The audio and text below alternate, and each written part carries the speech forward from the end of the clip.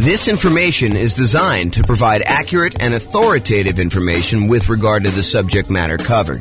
It is offered with the understanding that the presenters are not engaged in rendering legal, accounting, or other professional services. If legal advice or other expert advice is required, the services of a competent professional should be sought. Welcome to the Alexandria Real Estate Investing and Real Estate Financial Planning Podcast.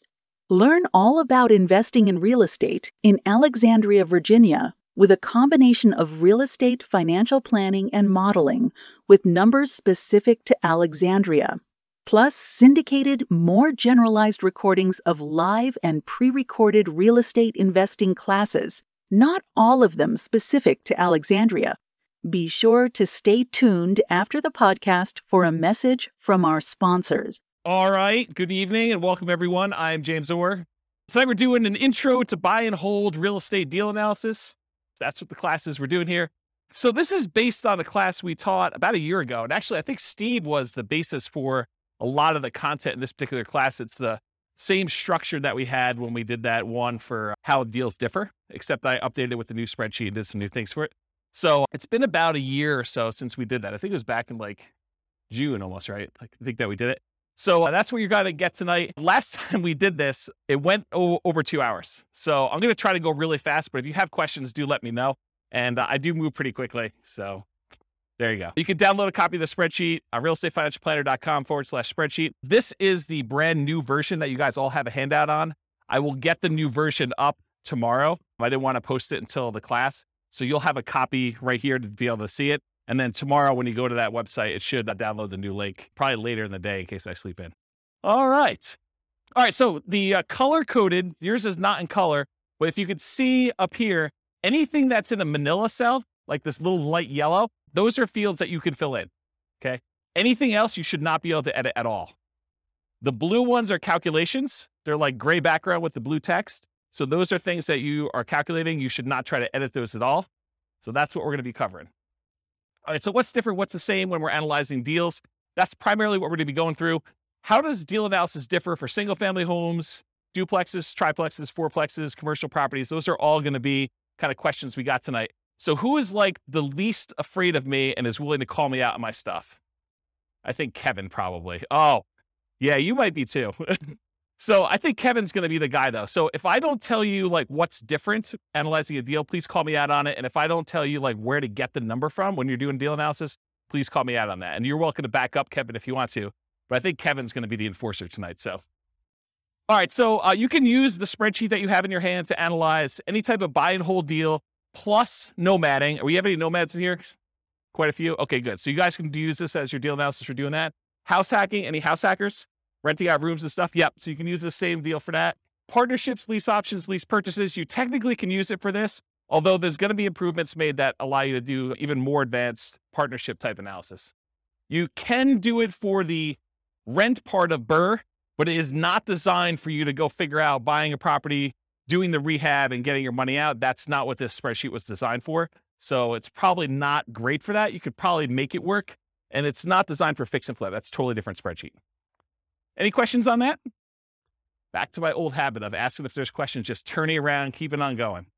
So call out if you got questions and we'll get you the microphone. And so we're going to cover tonight what deal analysis and how does that change based on the type of property you're analyzing, and then where do you get the values from? That's what Kevin's going to be enforcing. And so I'm going to walk you through each input and do that. So tonight, one of the things I struggle with is, how do you teach an 8-hour class in 2 hours? How do you teach someone how to do everything you need to know for deal analysis in a single 2-hour session? It's really, really hard to do. So what I decided to do is help you with just straight up how the spreadsheet works, what you're going to enter, where you get the numbers from. But what I didn't decide to go into, which we have a 2-hour class on by itself, is what makes a deal for you. So that's more like establishing your buying criteria. Like, how do you determine when you put the numbers in there, should I buy this or not? So there's a 2-hour class on that already. I'll probably reteach it at some point in the future. And then there's like 2-hour classes on like individual fields in the spreadsheet. There's a 2-hour class on how to get rent comps. There's a 2-hour class on insurance. There's, a 2-hour class on PMI. So there's no way I can teach you 2 hours of PMI, 2 hours of insurance, 2 hours of rent comps, 2 hours of, all these different things in one night.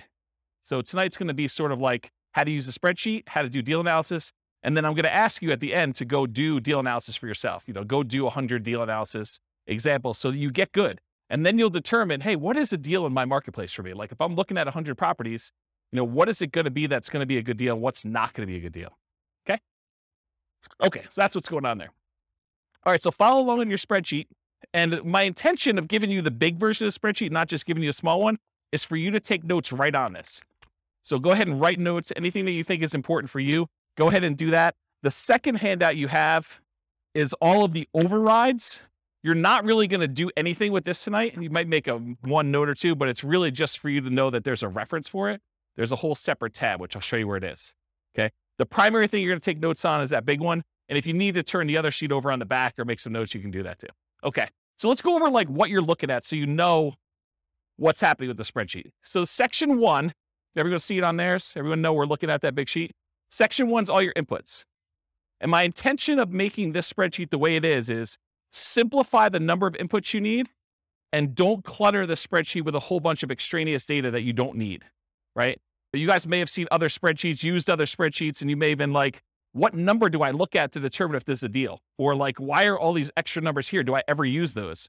And until you've used it 100 times and realize, hey, look, I'm only looking at a few numbers on here. It's all extraneous. So what I did is I said, if they're all extraneous, why do we even put them on there? Why don't we just hide them onto like another page of the spreadsheet? And so that's what the intention was. So all of the stuff that's going to be on here tonight is going to be really simplified right here. And then all the stuff you need to make decisions is over here on the right. And if you need to drill down, you have the ability to do that in the other tab, but you don't have to. Does that make sense? Does anyone use the new spreadsheet a bit? Yeah. Is it better for that? Is it like easier to use, kind of like once you get used to it? Yeah. So Andrew says, yep.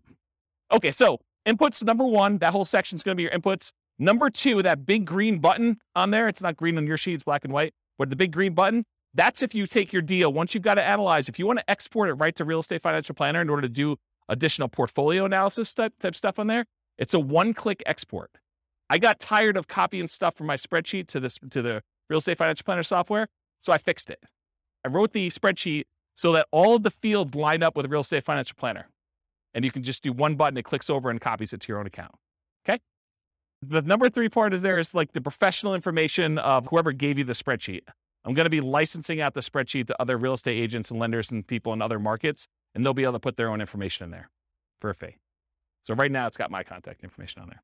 And then number 4, it doesn't show up in your sheet, but it's the different tabs on Excel. So if you're in Excel, there's an inputs and dashboard tab. That's this page. And if you click on the overrides, that's going to be that second handout I gave you of 3 pages. That's where all the extra stuff is, in case you didn't know. All right. And by the way, it's been a long time since I've done live classes, and I've not said this a lot. If you have questions, interrupt me, because I'm just going to keep going. Yeah, Rob. On the previous spreadsheet, correct me if I'm wrong, there were sort of 2 different slots for Yep. mortgages if you took out a second mortgage, which I always used to treat as like a HELOC, almost like a slot for HELOCs. Yep. Does that go under other expenses these days? Because I see that the mortgage section has, like you say, been simplified. Yeah, so that's a really good question. And I always felt on the spreadsheet you're referring to that was kind of janky because most people didn't do it right. They didn't actually do their HELOC loan kind of configuration correctly. So I need to do a separate class on how to do it correctly in this. But yes, the really short answer is you can put the payment you have on that second loan as an additional expense, and it will do the majority of the calculations correct, except it's not going to really do any of your return on equity numbers or like return on investment numbers, because if you have no money in the deal because you used a HELOC to do it, it's largely going to be infinite except for whatever you have left in there, right? So there's going to be some weird things about that.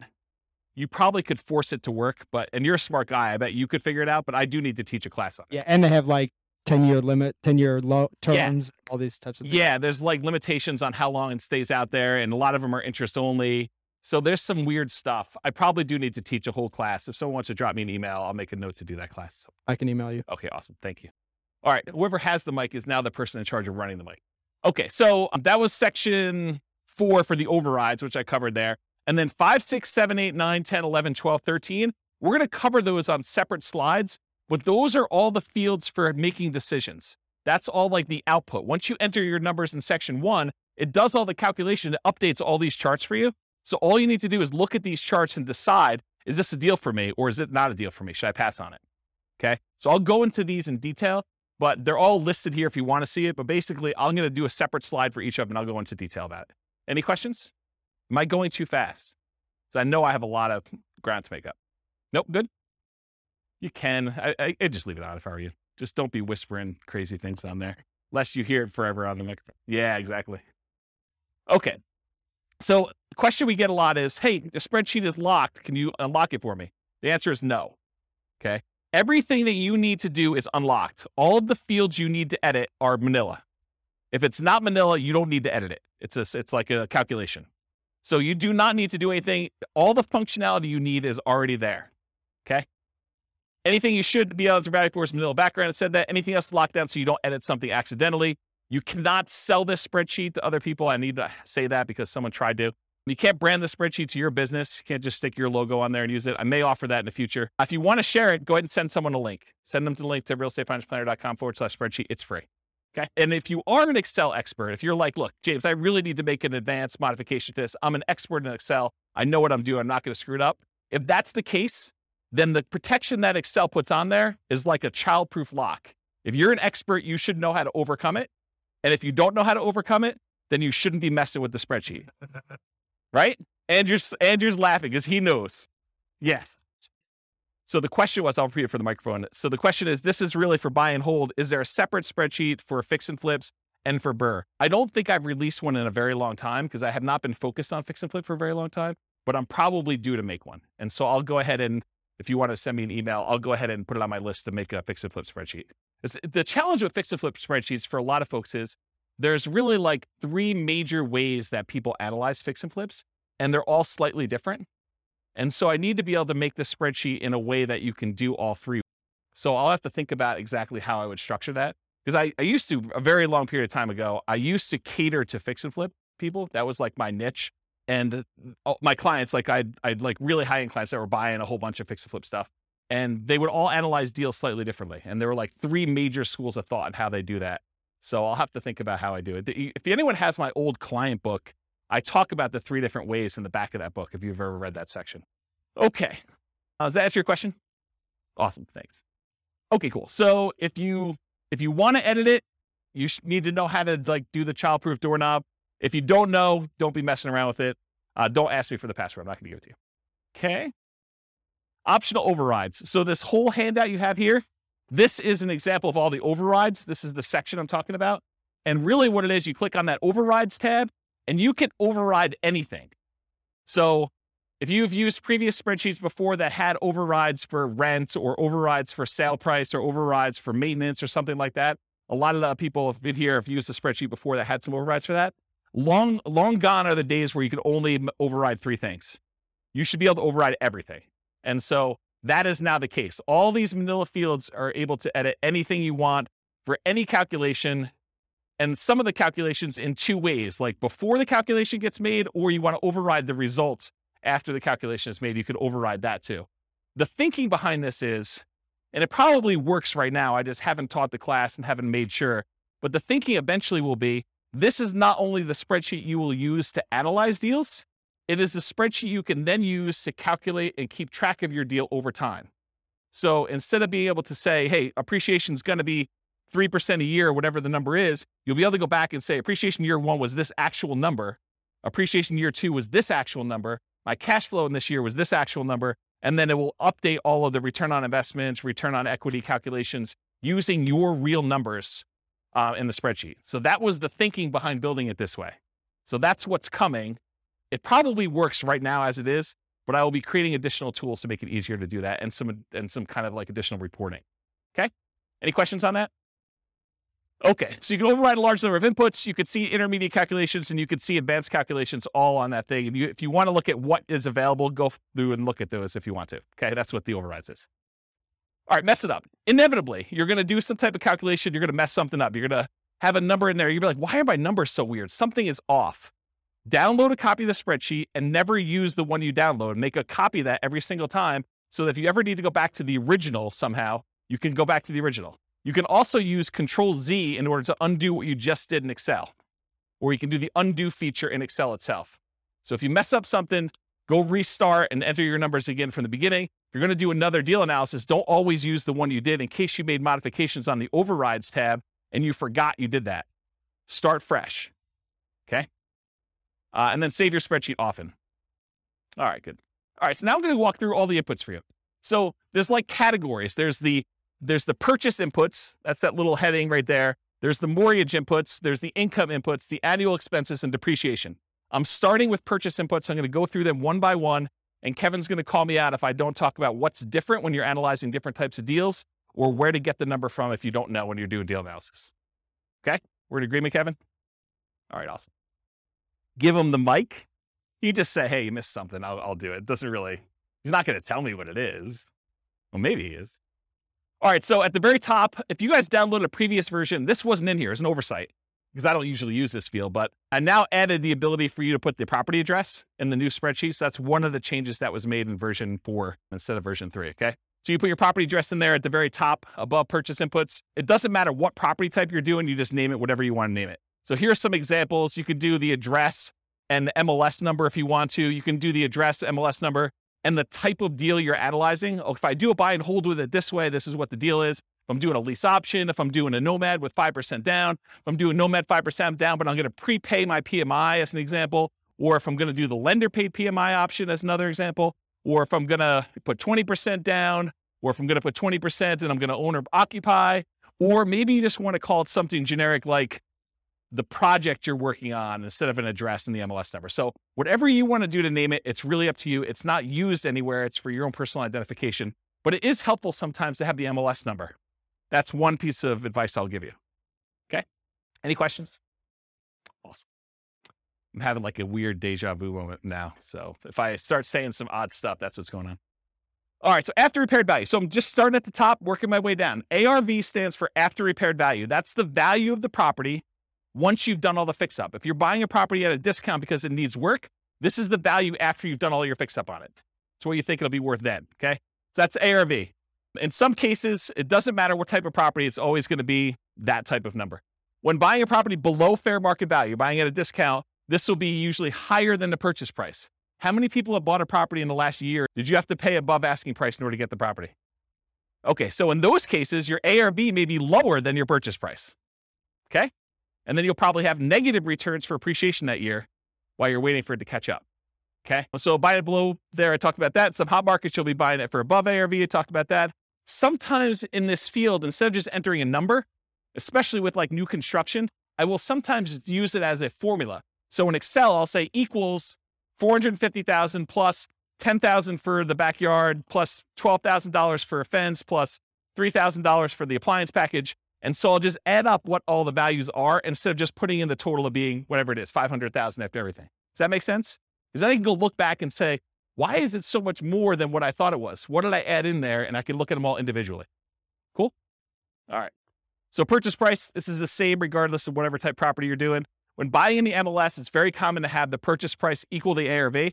That is probably the most common situation. However, in our market right now, it's crazy. But, markets go in cycles. And, next year, 5 years from now, we may be able to buy properties at a discount. We may be, a little bit overpriced, and then people are doing stuff and you come in under asking price in order to get your offer accepted. Who knows, right? Everything changes. So right now, though, it's pretty common to be above, but it's pretty typical over a very long period of time for them to be equal.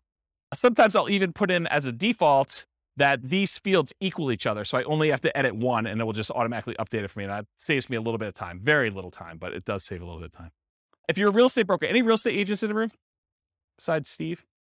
So if you are too? Okay, great. So if you're doing real estate and you're buying it and your real estate license, you can actually put in your purchase price, you can do, if you're taking your commission as a discount, you can do 0.97 times whatever the price was in order to do that calculation. So you can actually do the calculation in there in order to figure it out for yourself instead of having to do that. But all real estate agents can multiply by 3%. It's like a God-given gift for a real estate agent to know how to do that. All right. Any questions on that? Sweet. Seller concessions. So a seller concession is when a seller gives you money to help cover some of your closing costs to buy the house.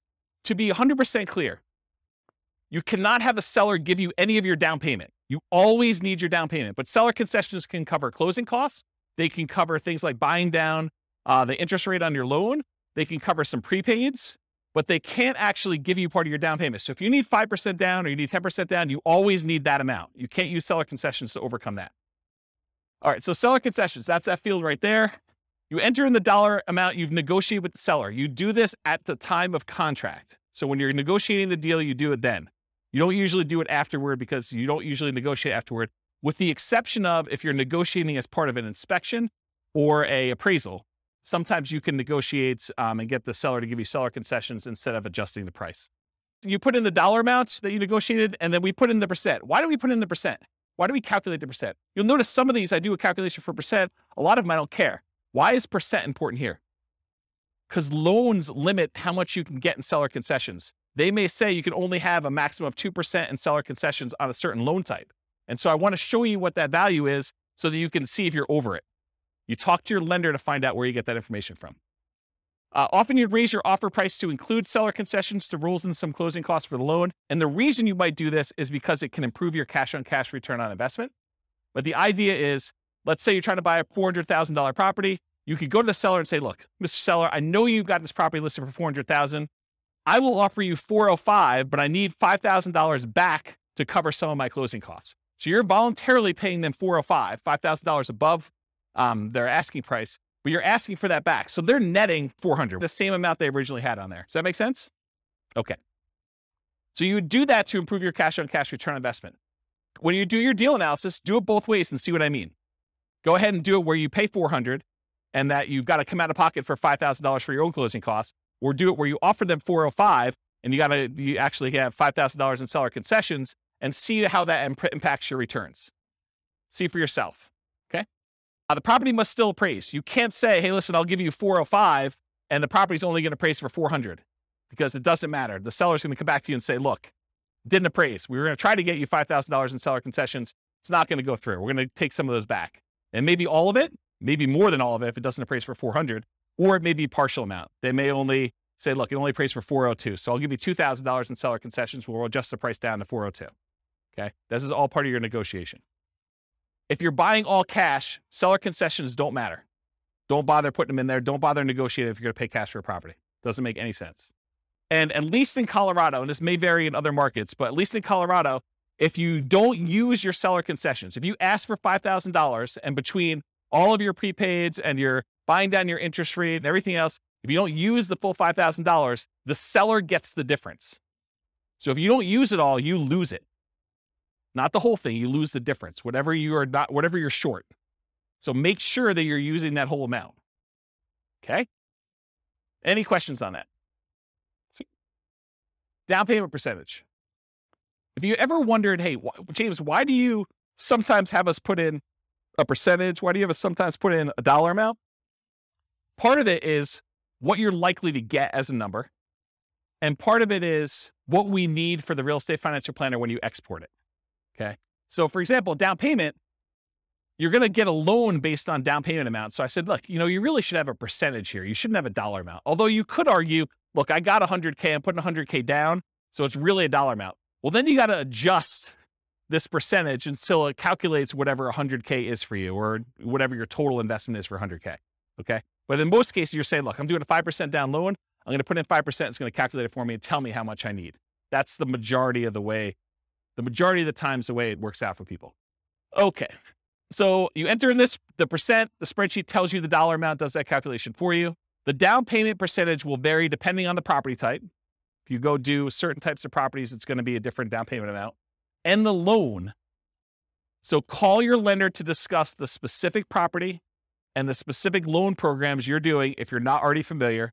And then before you make an offer on a property, that's a really good time to double check, because it sucks for you to go ahead and say, I think I know the loan I'm getting. You make an offer and you find out you can no longer get that loan, or loan programs have changed. You don't qualify for that loan, or something else weird has happened. So you want to double check as close to when you're making your offer as possible. See the financing classes. I mean, I can't teach 2 hours worth of financing in the middle of a deal analysis class, but there's like lots of financing stuff. Here's the really short version. Detached single family homes, like regular houses, owner occupant, if you're living in the property, there's a couple 0% down loan programs. USDA is one of them. It's for rural properties. VA is another one. It's for veterans. And then I heard a couple banks had some 0% down owner occupant programs. 3% down is a conventional loan program you can do. You can buy a house with 3% down conventional. 3.5% down is the FHA. 5% down is conventional, and you could do more than that. You could do 6%, you could do 7%, you could do 10%, you could do 15%, you could do 20%. Once you get above 20%, you no longer have private mortgage insurance. So that's kind of a key thing. Although I wouldn't be afraid of PMI in most cases. So typically 20% or more to avoid private mortgage insurance. If you're doing non-owner occupant, if you're buying this property as an investment, typically the lowest you can do for a down payment where you're not going to be living in the property is 15% down, and that will have PMI. Then usually you do 20% down to have no PMI as a non-owner occupant as an investor, and 25% is another common one where you get usually a pretty significant benefit in interest rate. Okay? Condos and townhomes, it's similar to detached single-family homes. If it's non-warrantable, it may be more.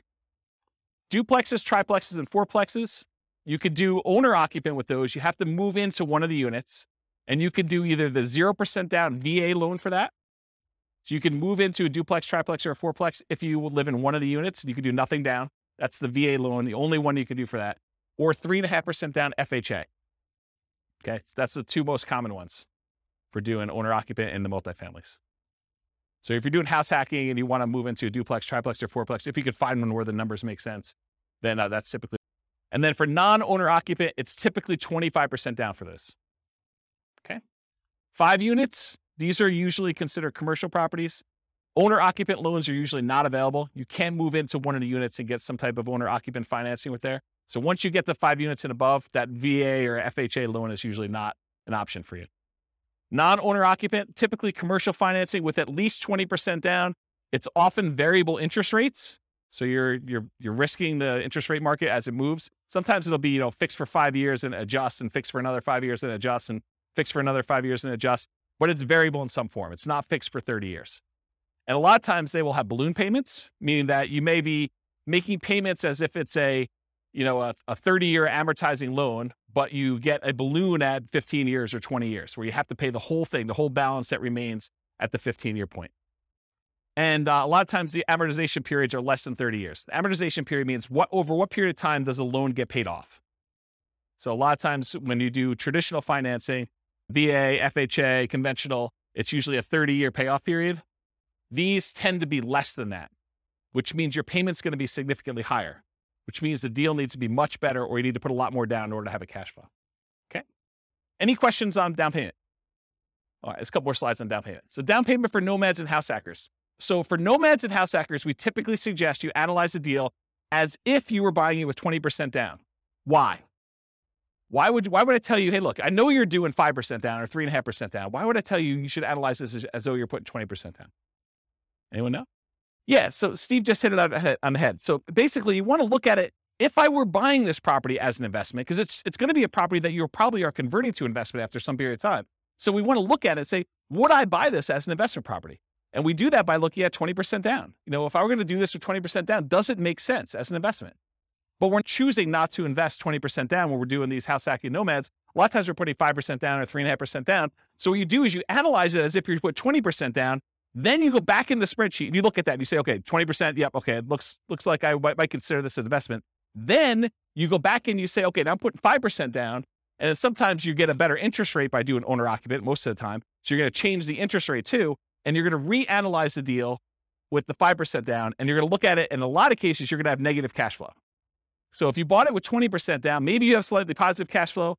With the way the prices have been going up very recently, because we've been seeing this massive increase in prices and interest rates have gone like crazy the last 3 months. A lot of these properties with 20% down are not going to have positive cash flow. So if you look at it though, and now you do it with a 5% down, you're probably going to have even more negative cash flow, or negative cash flow if you didn't before. Now you got to say to yourself, okay, and if I don't have to put up an extra 15% down, if you're buying a $400,000 property, put 5% down, that's $20K if my math is correct, instead of having to put up $80,000. So instead of having to put up $60,000 more, am I okay with $200 a month negative cash flow? And you need to make that decision for yourself. That's why we do the 20% down first. You analyze it to see if it makes sense as a regular investment. Then you go and you switch it over to 3.5% or 5%. And you say, can I stomach and can I afford the negative cash flow on this property? I'm basically financing, I'm using that in quotes, the rest of my down payment over time. instead of having to come up with that extra $60,000, I'm saying, can I afford $200 a month for the next few years until rents increase and I no longer have negative cash flow? Does that make sense to everybody? It's kind of an important point. Okay. So once you're done analyzing with 20%, reduce the down payment to your owner-occupant down payment, whatever that's 0, 3, 3.5%, 5%, and change the interest rate if you're doing that, if you're getting an owner-occupant rate. And often this will result in negative cash flow. You're financing the rest of your down payment. Do you have positive cash flow if you put 20% down? That's usually what you'd use to make your decision to buy it as an investment. And then how long will it take for the negative cash flow to equal your missing down payment? So if you're doing, I don't have to put up $60,000, but it's going to be negative $200 a month. How many months could you go before you got to that $60,000 that you had to put down that you didn't? I like to look at that number and say a long time. Okay. And then are you okay with this negative cash flow? And then I usually throw in the curveball because you get tax benefits of owning rental properties. Are you okay with the negative cash flow plus the tax benefits you get by owning the rental property, which is called cash flow from depreciation?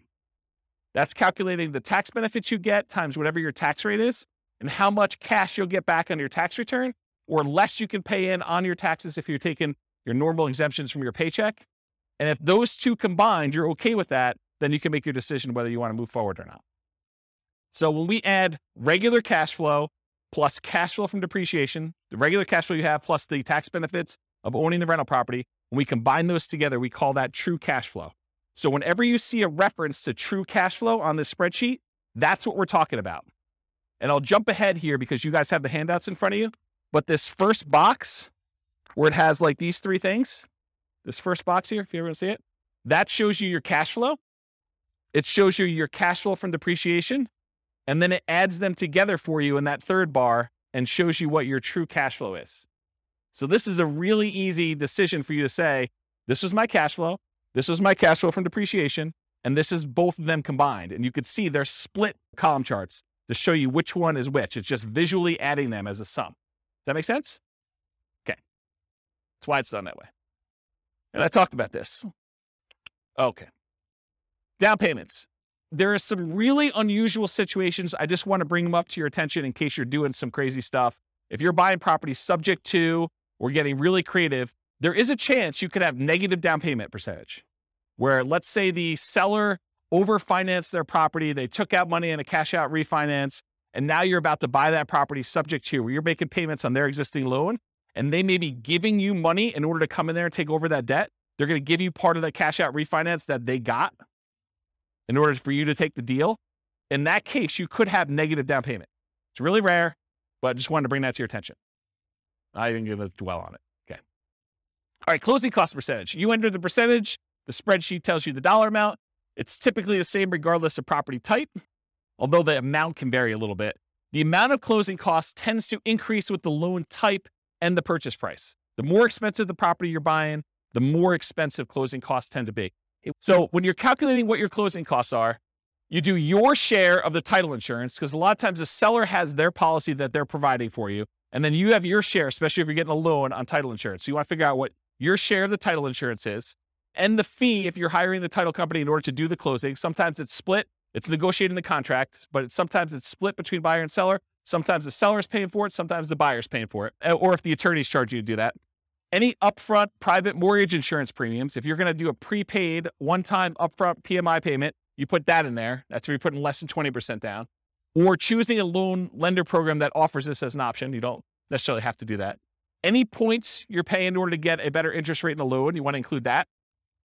In some cases, you choose to take a higher interest rate and have the lender credit you back some money so that you have lower closing costs. So you call the lender and the lender says, hey, look, for a par rate, I'm not going to get into details, go watch the financing classes, but for a par rate, it's, 5%. You say, well, what if I wanted to buy down the interest rate? Well, for $3,000, you could buy it down to 4.875. Okay. Can I go the other way? If I took 5.125 voluntarily, if I took a higher interest rate than what you're quoting me, what would happen then? Well, we would give you $3,000 then. Now I need to come to closing with $3,000 less because you voluntarily took a slightly higher interest rate. Does that make sense, everybody? Okay. So you can get points, you can pay points to have the rate go down, or you can get credited points in order to have a higher rate voluntarily. Cost of your appraisal. A lot of times your appraisal is not going to show up on your closing statement, because a lot of times you're going to pay the lender outside of closing. You're going to give them your credit card and they're going to charge you $900 or whatever appraisals are going for now in order to have your appraisal done. By the way, those can be much more expensive depending on the type of property you're doing. You're buying a 5-unit or something really, really expensive, then you're basically going to have a little bit more expensive closing costs for those. And some lenders, in some cases, may require more than one appraisal. I know there's someone in the room who had an appraisal done on a property, and I think the lender didn't believe that the value was what it was, and so they had to have the lender required another appraisal. Is that right? I've also seen this come up where you're buying new construction properties where you'll have the preliminary appraisal done, and then the appraisal will say, I need to go back out and check to make sure these 7 things are done. And sometimes they charge you an extra fee for that. And I remember one client where, man, the appraiser wanted to go out like 5 times because they kept saying something was not right. And it was pretty ugly. The appraisal on that property was like $2,000. It was something stupid. And it's a single family home. It was a condo, in fact. The cost of things like your property inspection, surveys, radon tests, pest control tests, and sewer scope, those are all things you'd want to include as part of your closing costs. You may not be paying them at closing, but you should realize that that is part of your calculation for what your return on investment is and what the expense of getting the deal is. If you decide not to include those, your numbers are going to be slightly off, right? And the less you put down, the more off it will be as a percentage. Because the less you have money in the deal, the more these small expenses matter. You buy the property for cash, not going to make that big of a deal. Missing $1,000 in there. If you're paying a wholesaler or wholesale fee or real estate agent a commission, that is not already included in the purchase price. This is when you're going to go buy a for sale by owner and you got to pay your real estate agent out of pocket. In those cases, you want to include that as a closing cost. In most cases, if you're buying a property from the MLS, at least right now, and this may change, by the way, but right now, if you're buying a property inside the MLS, a lot of times it's pre-negotiated the fee that is going to be paid to the buyer's agent, okay? And so you don't have to include that separately as a closing cost because it's already baked into the purchase price. But that may change. You heard it here first. You should not include the seller's share of closing costs in your closing cost numbers, or if your real estate agent is being paid by the seller from the seller's proceeds, which is how it typically is done for most MLS transactions, these are only your closing costs that we're talking about here. Now you know more about closing costs you ever wanted to know about this field, right? You were like, holy crap, did you doing all that stuff in there? Yeah. That's why there should be like a 2-hour class just on this one. Any questions? Is this helpful? Or should we stop and just do Q&A? Okay, good. At least one person likes it. Everyone else voted for Q&A. Just you, Ann. All right. Rent-ready costs. So rent-ready costs are all those expenses you have after you acquire a property that you need to do in order to get a property ready to rent. It's all the stuff the property needs. It's the same regardless of property type, although it varies depending on what property you have. So really, this is like you go and you have your inspection done and the inspector lists, 14 things that need to be done to your property. They're not worth negotiating over with the seller because you really want the deal and you're not going to get nitpicky. Maybe you said to the seller you were not going to, give them a list of things. That goose is on top of that roof. That's crazy. Yeah, this is literally squirrel going on right now for my ADD. There's geese on the roof for those that listen to the recording. Where was I? Rent-ready costs. Oh yeah, so basically you're thanks, Steve. You're buying a property, you basically negotiate with the seller that you're not going to get nitpicky about things. So when you get your inspection report back, there's 14 things that need to be repaired. So you need to do those things in order to have the property get ready for rent. You got to put that money somewhere. You put it in rent-ready costs. You say, look, I got to set aside $2,000 or whatever it is to do this. And I will tell you, if you're always putting zero in here, that's probably wrong because almost every property needs to be at least cleaned. Something needs to be done to that property. So unless you're putting $500 or $1,000 in here, it's probably incorrect. Yeah, at a minimum, you're changing the lock. So some people do their own block changing, but you got to put time in there and, buying the stuff. Yeah, you got to buy locks. Yeah, so there's something in there, right? You're doing that. Although I've seen this, it's scary. I've seen people not change locks on properties. Yeah, you have to call locksmith to get it done. Okay, so that's really what it is. If you have any imminent repairs or immediate things, you put it in there. Cost of materials and labors, others, and your own labor. So not just hiring someone, but your labor to do this. Any upgrades for new construction you're not rolling in. So if you're buying a new construction property and you can't roll in blinds or you're not going to roll in landscaping or backyard fence, this is where you put those numbers. Okay, I said it's highly unusual. An unusual situation. If you're being paid to purchase the property, you could include that fee in rent-ready costs. So if you're thinking about, the subject to example, you could put it in there as another way of doing it. Okay, now let me talk about this weird one.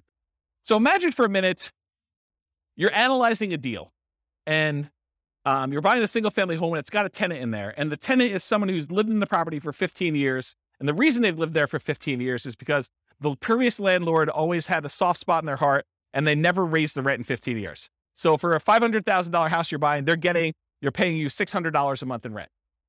Okay. And that's problematic, right? So what do you do with that?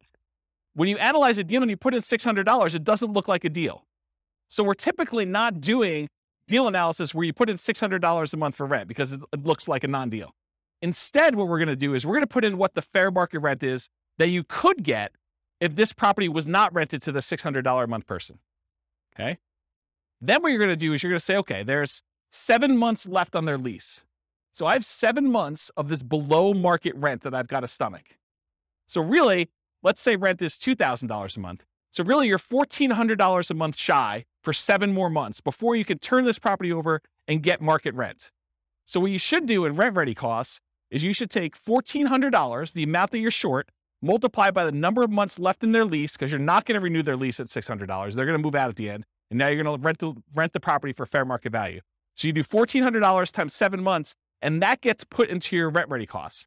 Because what you're doing by doing this, you're saying, look, I'm not going to do this below market rent and see my cash on cash there. What I'm going to do is I'm going to say, I'm going to set aside this amount of money, $1,400 times 7 months, and I'm going to have that sitting in a separate account. I'm going to consider it part of my initial investment in order to acquire the property. It's a cost for me to get into this deal. It's a one-time expense that happens because the property is under rented. And you're going to use that because then that becomes part of your denominator when you calculate your return forever, because it was originally an expense that you had when you acquired the deal. Does everyone understand why I did it that way? Okay, so that's what I'm talking about here. Dealing with properties that are already rented. Figure out how much above or below fair market rent your rents are and use the difference for the duration of lease. Now, this can happen the other way too. You could find a property where it's being rented for above what you think you can get. They like hit a home run. Someone really wanted that property and they paid $300 more than that. So you could say, hey, look, I got this $300 premium on this property, and you can give yourself that as kind of like a reverse credit. Okay? All right. Any questions on rent ready costs? Sweet. All right. Total invested. So it sums up the amount for your seller concessions, the down payment, the closing costs, and the rent ready costs, and gives you a total amount invested. Some of those are negatives, right? Your seller concessions is a credit to you. So that's what total invested does. It's a calculation for you. You don't need to do it. All right, next section, mortgage. So this is where I am. Following along on the spreadsheet. Go ahead and make notes wherever you want to. I'm on the mortgage section. The mortgage amount is calculated. It's done automatically. It doesn't change based on the type of property. The mortgage amount is automatically calculated for you. It's based on the purchase price and the down payment. Easy. Mortgage interest rate. Where do we get this from? The lender. Do you go to a website and look it up? How many people go to a website to look up what their mortgage rate will be? Yeah, ballpark. That's the problem, though. It's like, what do? You're off by a quarter of a point or an eighth of a point. That's problematic, right? That can oftentimes make the difference whether you're buying it or not. In my opinion, you should call a lender and find out. And this changes daily, and that's the challenge. But, you get in a good relationship with a lender, say, look, I'm looking at some properties today. What are rates doing? And they'll give you your number based on your file that they've already looked at, and your credit score, and what you've got going on. So let's kind of give you a change. So easy enough, just email them, and they'll tell you what's going on there. It will vary depending on the type of property. If you're buying a five unit or more, if you're buying a duplex, you're buying a single family home or a condo that's not warrantable or something like that. Your credit score, so you need to call your lender and get qualified. The loan type, if you're doing FHA or VA or conventional or whatever it is, and whether you're an owner occupant or an investor. So whether you're going to live in the property or you're going to buy it and not move in, that can affect your rate. You can do this, but the spreadsheet's not well suited for modeling changes in variable rate loans. So you could go in there and say, I'm buying this property and it can become variable in year 4 and it could be within this range, and just rerun it a whole bunch of times and have it be formulaic, but I don't recommend it. If anything, go ahead and put in like your worst case to see how it would perform if you had to. Or better yet, don't get variable rate loans. That's probably the best answer. All right, so I think I talked about that. Any questions on mortgage interest rate? You haven't called me out at all. Am I doing that good, or are you just like sleeping? Okay, good. That's good enough. Loan term. So this is based on the loan you choose and can vary significantly. The overwhelming majority of the loans you're probably going to get if you're doing buy and holds with conventional financing, house hacking, or nomading is probably going to be a 30-year fixed rate loan. Okay, those are the loans we usually recommend. So in most cases, it's going to be 360 months for this field. If you're doing a 15-year loan, it's 180 months. You can use the formula here and say 12 times whatever number of years you're doing, but for most of you, it's going to be 360. You're just never going to adjust it. And it might be difficult to find 30-year financing for 5+ units, which we talked about before. but you're not going to be able to go ahead and get 30-year financing for buying like, a 12-unit apartment building. It's really, really hard to do. Any questions on this? All right, private mortgage insurance. There's a whole 2-hour class on this, so I'm going to give you the really short version. It's not usually used for 5+ units, any type of commercial buildings, because in those cases, you're usually putting at least 20% down. A lot of times even more than that. It's used when you put less than 20% down on a property. There's an entire class on it. Call your lender for your exact number. You can't go look online and say, what's my PMI going to be? Because it actually depends on how many people are on the loan, what your credit scores are, loan to value, type of property. There's a whole bunch of things that go into it, and which company they're using. Certain lenders are required to use one company or pick from 3, and other lenders may be using totally different ones. And so you're not, honestly, when you're shopping for a lender, one of the things you've got to include in that, especially if you're doing Nomad and you're only putting 5% down, is what the PMI is from that particular lender and how that works in your favor or against you. Okay.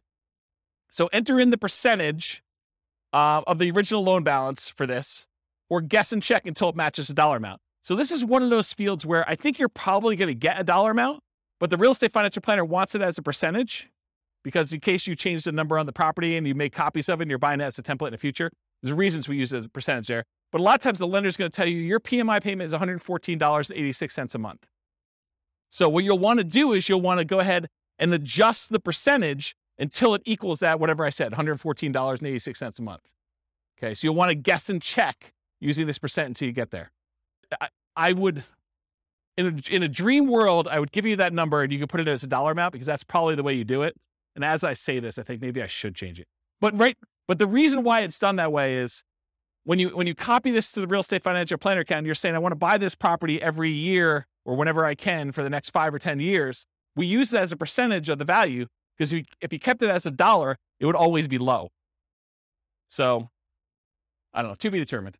If you guys keep using it and you want to complain, go ahead and email me and maybe I'll change it. Any questions on PMI? Yeah. You said earlier you wouldn't be afraid of PMI. Can you just No. expand on that for me? Yeah, so that's great. So PMI is very similar to that discussion I had where I said, look, you're not putting 15% extra down, so you don't have to put up that $60,000 more. PMI is just another expense, so you don't have to put up that $60,000. So if the PMI is $100 a month and you're negative $100 a month in cash flow, now you say it's $200 because it actually includes it in the cash flow calculation for you already. PMI is just part of that expense of being able to not have to come up with an additional $60,000. So you look at your numbers and you say, is this still a good investment for me overall? And am I willing to pay the PMI or not? And you just make a decision, right? If you're trying to acquire a property a year, you're trying to do like, dollar cost averaging or dollar value averaging, depending on how you look at it, for real estate instead of stocks, and you're doing Nomad, you're buying a property every year and you're moving in, you keep doing that, then PMI is an expense of being able to do that, because you don't have to come up with a full 20% down. If you can come up with a 20% down, maybe you don't even move in, right? You just kind of buy properties. But if you're doing 5% and you're kind of conserving your down payments, this is a way to do it, provided you have enough income to support that as you continue to acquire them. Make sense? Yeah. Yeah, it drops off after a period of time for a lot of loans. FHA, not. Yeah, so Nick in the back is saying, with the rapid appreciation we've had, it drops off pretty quick. And yes, that's true, but we don't always live in really highly appreciating markets, right? Like we could see like whatever we've seen, 9% a year for the next 3 years, and then we could see some negative appreciation. We could see property values decline because we just gained 27% or 30% or whatever we did compounded. Maybe we're going to give a little back. Don't be afraid of that, right? When you're buying, you're doing like dollar cost averaging or dollar value averaging. If you're familiar with that concept in stocks, you're putting a certain amount of money or you're buying a certain amount of stock, and you're doing that every year so that when the market's up, you sometimes buy. Oh no, it's not plugged in. Oh, so I was saying when you're dollar cost averaging, dollar value averaging, you're doing the stocks, when the stock market is up, you buy fewer shares for the same dollar amount you're invested. When the real estate market is up, you're buying one house, you're buying because it's the smallest unit you can do. But when the market's down, you're getting a better deal. So when the market is up, you're buying properties, you're kind of like riding the wave for all the ones you own, but the ones you're buying are a little bit more expensive. When the market's going down, yeah, you're losing value on these temporarily, but you're buying slightly better deals on the ones that are down here. Okay, so that's how I look at it, if you're thinking about it that way. Okay.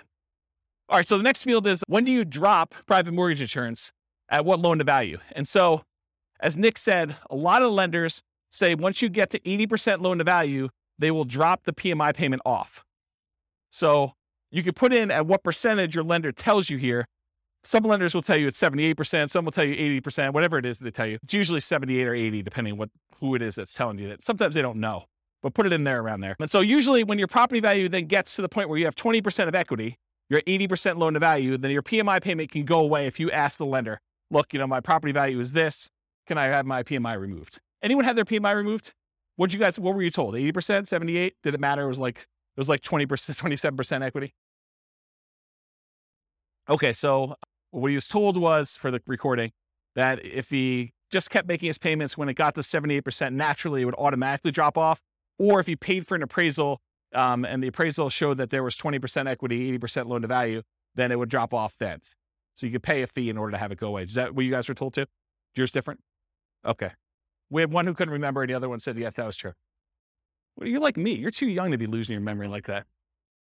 Oh, I actually didn't know that. So apparently there's a 2-year minimum for PMI for Fannie Mae, Freddie Mac. Oh, someone's arguing that they may be lender dependent. So, and again, this is why you need to talk to your lender and find out, and it could change. And these change all the time, right? Rules for loans do change. So by the time you listen to this recording, it may be totally different. And if you refinance where you still have PMI, then it starts over. Yeah. All right, so often use 80% here. If your loan does not automatically drop PMI off once your loan hits a specific loan to value, for example, FHA loans do not automatically drop off. So if you're doing FHA loans, PMI is forever. Doesn't matter your loan to value. Once you get an FHA loan, you're paying PMI for the duration. It's one of the bad things about doing FHA. One of the good things is you can buy duplexes, triplexes, and fourplexes with 3.5% down. And the interest rate's not that bad. But you're never getting rid of that PMI. You just should calculate it in as part of your payment and figure out what that looks like. Okay? Most conventional loans, though, it drops off at some point. In the event that it is an FHA loan, though, use 0.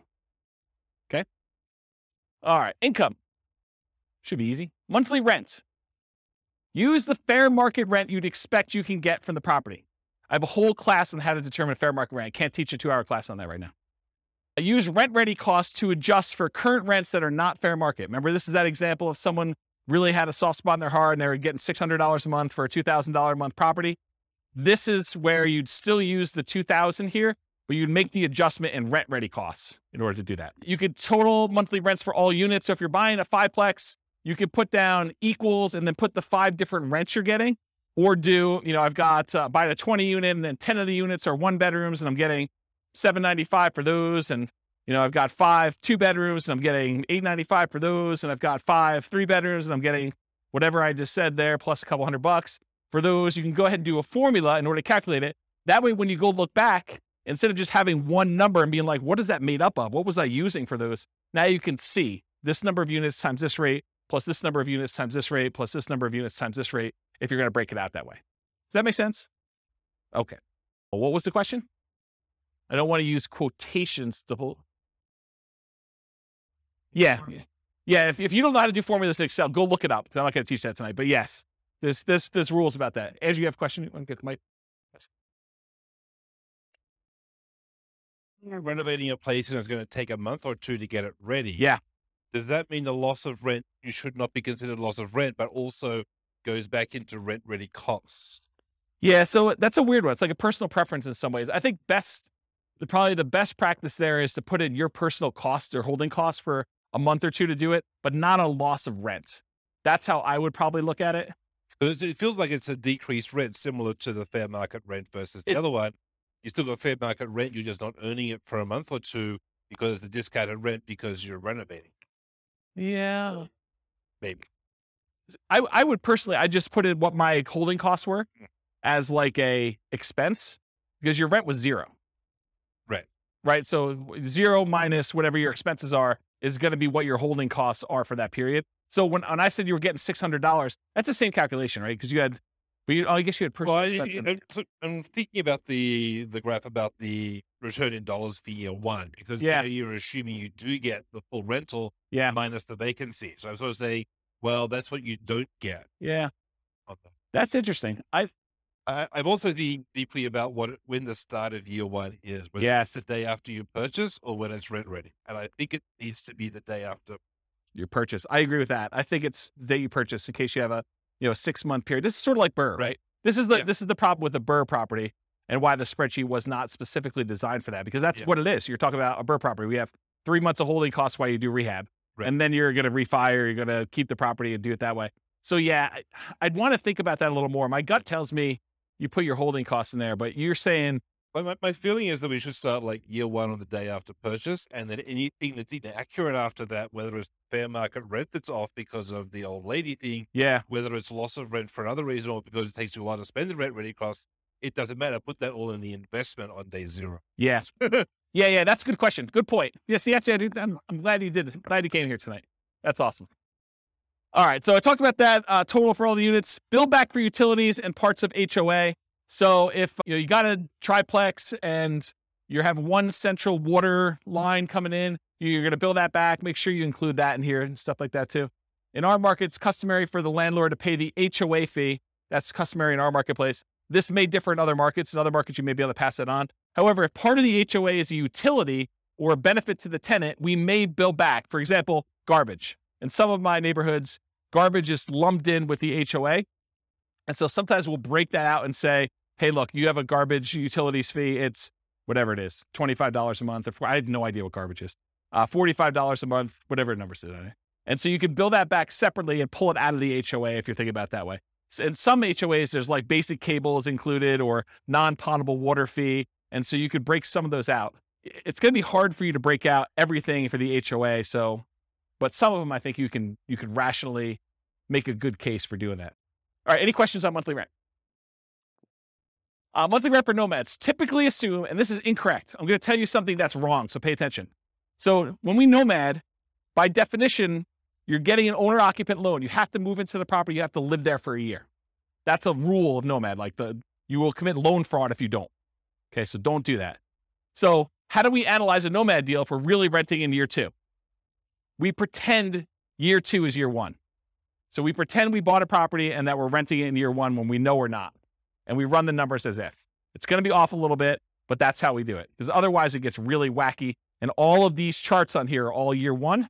And so if you have 0 for rent in year 1, it's going to look really weird. Okay, so we're going to pretend year 2 is year 1 and just pretend that you're renting it right away, which you're not. Unless you're buying a duplex, triplex, or a fourplex, in which case you're getting some rent. It's just below market for that first year. Okay, so most folks will use what they can get in rent today. In many markets, this will be slightly lower than what you may be able to get a year from now as rents sort of go up a little bit, especially if you start searching for your... However, and I think you guys have experienced some of this, especially in competitive markets where you don't quite have the time to plan when you're buying your replacement property, you may be forced to accept a slightly lower than ideal rent because your lender requires you have a signed lease in place. And so for that first year, you may get screwed a little bit, right? Right? You guys are smiling. You guys know about this? Yeah. So yeah, renting in January, like that's another bad example, but that's the idea. Sometimes on that first transition out, you're a little short. That's what you got to do. You got to suck it up. Would you rather not buy the property? It's almost like a cost of acquiring that property, your rent difference. In fact, you could argue you put it in your rent ready cost on the next deal. I'm short on the last property going out. The numbers still look amazing. Okay. So that's what I talked about there. Other income.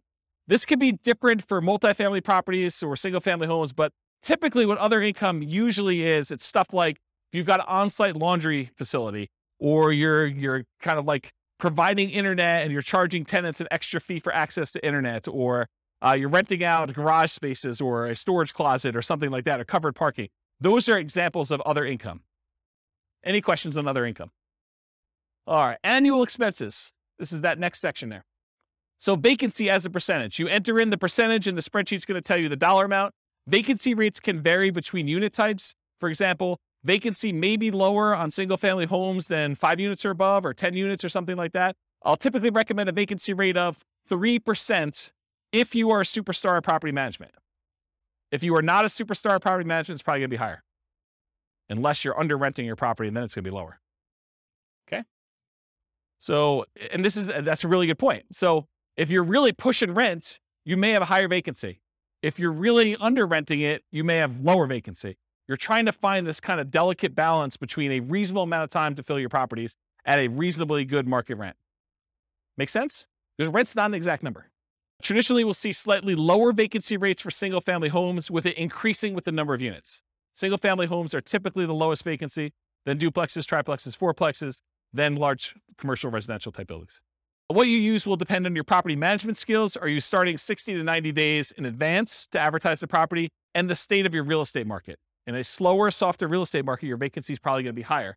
So you need to be more aggressive. You need to make sure your skills are on peaked out for doing that. And if you don't know what number to use in your marketplace, pick a number, and you're going to get better with this over time, and it may be wrong in your estimate, or go call a property manager and find out what vacancy rates are for your market. But realize one property management company could have a very low vacancy rate and tell you a very low number because maybe they're renting things a little bit lower than they should, or they're starting really early, or they're really good. And another one you could call up, another company with a lot of units, you could call up and they could tell you it's much higher because they're trying to get top of the market rents, or they're kind of doing it once the property becomes vacant, or, it varies depending on the property manager and their skill level too, and the types of properties they have in their portfolio. And I talk about this. Vacancy rate is also a function of your rent amount. In general, the higher you're pushing rent, the higher your vacancy will be. Any questions on vacancy? Property tax percentage, you enter the percentage, a spreadsheet tells you the dollar amount. Regardless of property type, use the actual property taxes for the property. But here's where it's problematic. You go to the MLS, you're searching for a property, it says there, hey, look, property taxes are insert number here, whatever number you say there. But realize that could be a senior exemption rate or a homestead exemption rate where the property taxes are artificially low and you don't know that. Okay. So you could try to find out what the overall approximate tax rate is for an entire city. You could go do research and try to figure that out, or you could look up a whole bunch of properties and put a spreadsheet together and kind of figure out what the average is for 300 properties to kind of get an idea, just to kind of figure out what it should be. And so you want to use a real number, not just automatically use what they have in there, especially if you're going in and buying a property and you've seen massive appreciation. Sometimes when you buy a property, the taxing entity will go and update it on sale. Sometimes they will always wait to every other year that they do the tax updates or whatever they're doing. So it depends on the market and how they do that calculation. But you could be at the tail end of an 18% appreciation run over those last 2 years, and property taxes could be 20% higher than what you thought they were going to be. So something to think about. Also, with new construction, you can't go look up what the value of the vacant land was and what they're being taxed at, because that's not like real life. You may have a period of time where you have a really low tax rate when you buy a brand new property, but in most cases, they update that pretty quickly. And it's going to be based on whatever usually the builder will give you an estimate. We're estimating property taxes are going to be about whatever it is, 1% or 2% of the property value. Okay. Talked about that. Any other questions? Yeah. Yes. Metro taxes would be included in here because metro taxes are typically included as part of the property taxes in many cases. Yeah. And if in your market, because not everyone's listening from locally, if in your market they're not, they're done separately, you can combine them and put them in here. Good point though, Nick. Yep. Any other questions? Cool. Property insurance. You enter this amount and the spreadsheet tells you the percentage because you're often quoted this number from your insurance agent. So you call up your insurance agent, you say, look, I'm thinking about buying a $400,000 single family home. What would insurance approximately be on that? And maybe give them an actual property and get the coverage you want and give them your credit score so it's quoted to you, because those all have an impact. It's a 2-hour class on property insurance. But basically, if you go in there and you find out what that is, and then you adjust it a little bit based on it's a little bit more expensive property, it's a little bit less expensive property, then when you're ready to make an offer on something, go firm this number up with your insurance agent. But don't go harass your insurance agent doing an insurance quote, a full workup quote on every property you're analyzing. That's just dumb. Okay. Just use a really rough estimate. You can go firm it up and verify your assumptions once you get more serious. Insurance can be less. Oh, this is really important stuff. Okay. So your insurance can be less for condos and townhomes than for single family homes, because a lot of times the insurance policy you're buying is covering your risk, what the insurance company will need to replace if you have a claim. And in a lot of cases with condos and townhomes, the HOA covers studs out or the exterior of the building. And so part of your HOA fee is for the HOA to cover all that exterior maintenance, and if there's hail damage on the roof or if there's damage to the sides. And so you're not paying for insurance to cover those things here. You're paying for it in your HOA. Okay. So in this case, your insurance may be lower for condos and townhomes which will help offset a lot of times those higher HOAs. So when you think about, you're analyzing a deal and you're thinking to yourself, hey, I've got this deal I'm analyzing, but the HOA is killing the deal. Well, maybe, but in a lot of cases, part of that HOA is really maintenance on your property or insurance on your property. And so you'll usually give up a little bit, like lower your number slightly for maintenance and lower your number slightly for insurance because the HOA is covering some of those. And you can use, I'm going to reference the capital expense and the maintenance and the capital expense spreadsheet a little bit here, but you could do those spreadsheets and figure out what you're paying and figure out what the insurance company is paying and then kind of make the adjustments there so that it's a little bit fairer comparison. Does that make sense? Anyone lost by what I just said? Because that's kind of an important point.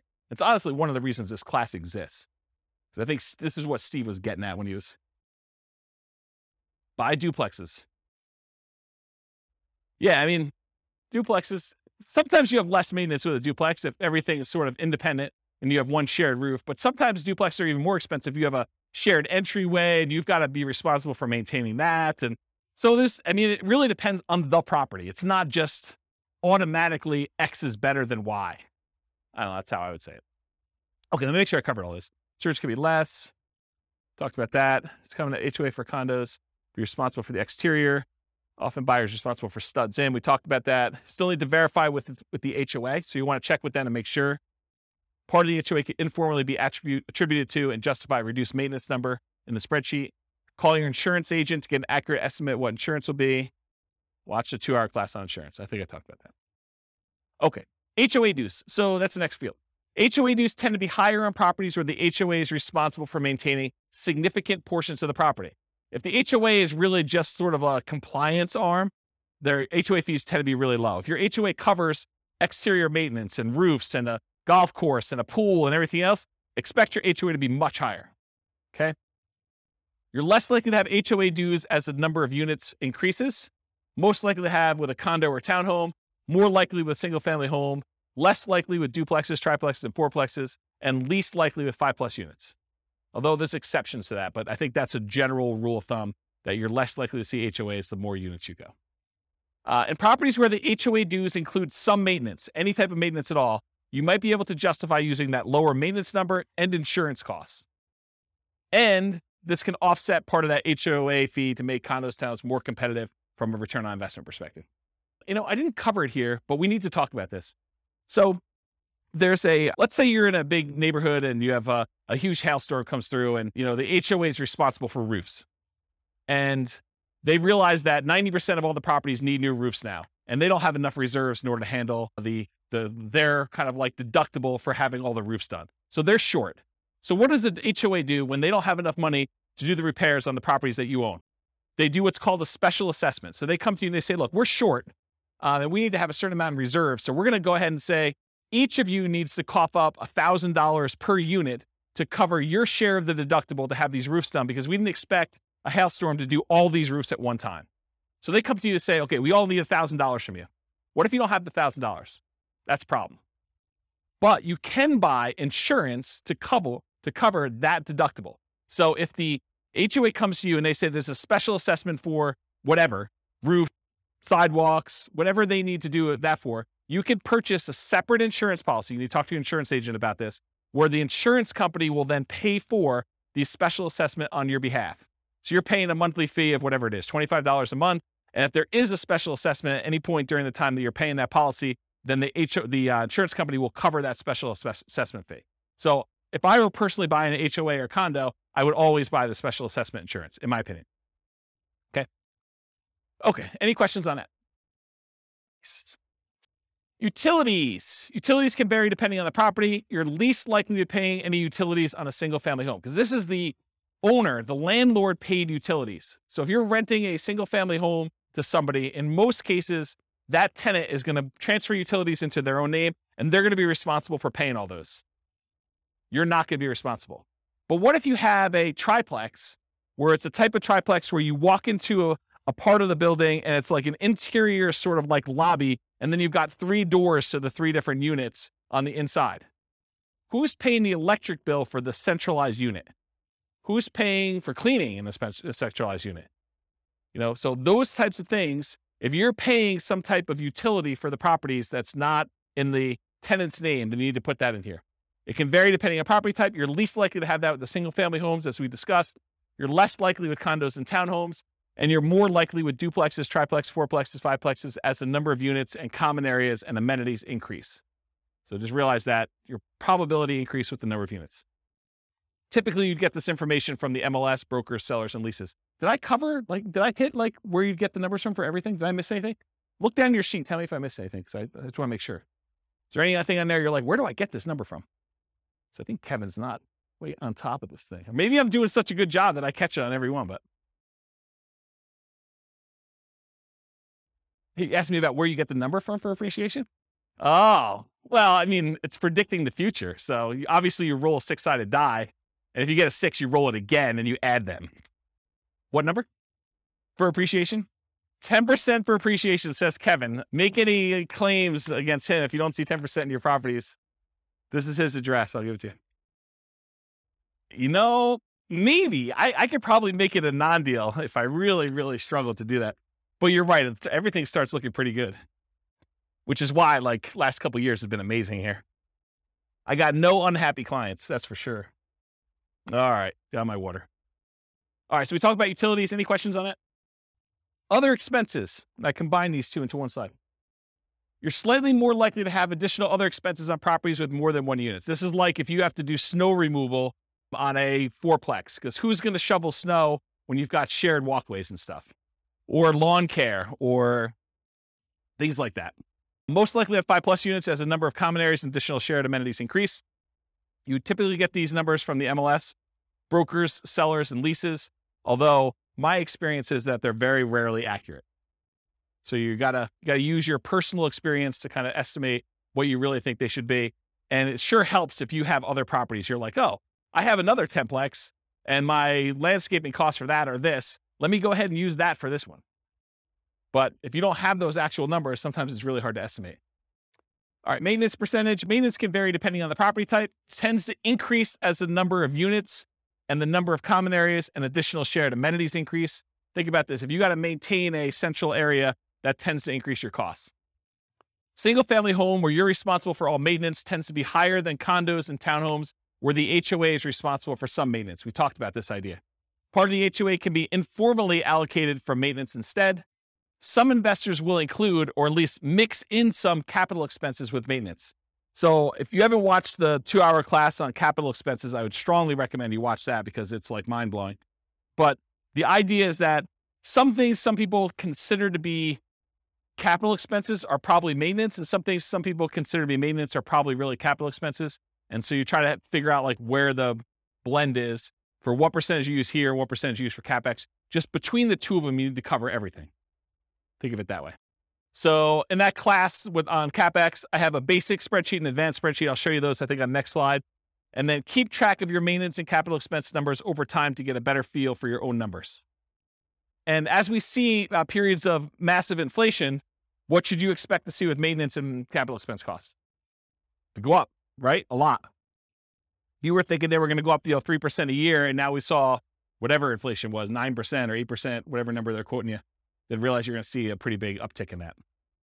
All right, so advanced for condos and townhomes where some maintenance is handled by the HOA, estimate the portion responsible in the HOA fee and then subtract that from what it should be to do your reduced percentage. So you go do the calculation to find out, the HOA is responsible for A, B, and C.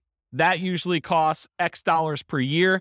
And my maintenance number is $3,000 per year. I can subtract the number that the HOA is responsible for. So I really only need to do this dollar amount, which is this percentage. So do that math for yourself. CapEx, same type of idea. They can vary depending on property type, similar to maintenance, except these are less frequent, often larger expenses. One of them I quote as a percentage of gross rent. That's maintenance. The other one I quote in dollars per month. Or this is annual, actually, so dollars per year. All right, these are examples of the two spreadsheets in that CapEx class. I really recommend you go watch those. This is the basic one. The basic one you put in the cost in today's dollars of all these different things that you're going to do, how frequently and number of years that you replace them, and then it will take an inflation rate into effect and tell you this is what it will cost this number of years in the future. So this is what my yearly cost is that I need to save. And this is how much I need to save each month. So it tells you how much you need to save for the year's costs and how much you need to save for the month's costs in order to have all these things covered with inflation this number of years out for one use. So that does the basic one. The advanced one is more complicated because it does the cost in today's dollars, the frequency, and then you can put in how old the thing is today. So you may only have, instead of 10 years for an air conditioner, you may be 5 years in. So you really only have 5 years to save up to replace an AC. So that'll take that into account, and it'll adjust all the different years for all the different units. And then it also takes into account if you're putting money aside, what you're earning on that money in some type of savings account, and if you're increasing the amount you're saving each year with inflation or some other number. So the advanced one does a whole bunch of calculations. It's almost like cash flow planning for CapEx, and it shows you your account balance over time and sees if you ever go below zero, and shows you when they all happen and how big order of magnitude they are, like how large the expenses are, and it sums up all of them in this bottom one. So the advanced one is for someone who's like, yeah, I really, really want to know and have understanding of CapEx. The basic one should get you close. Okay.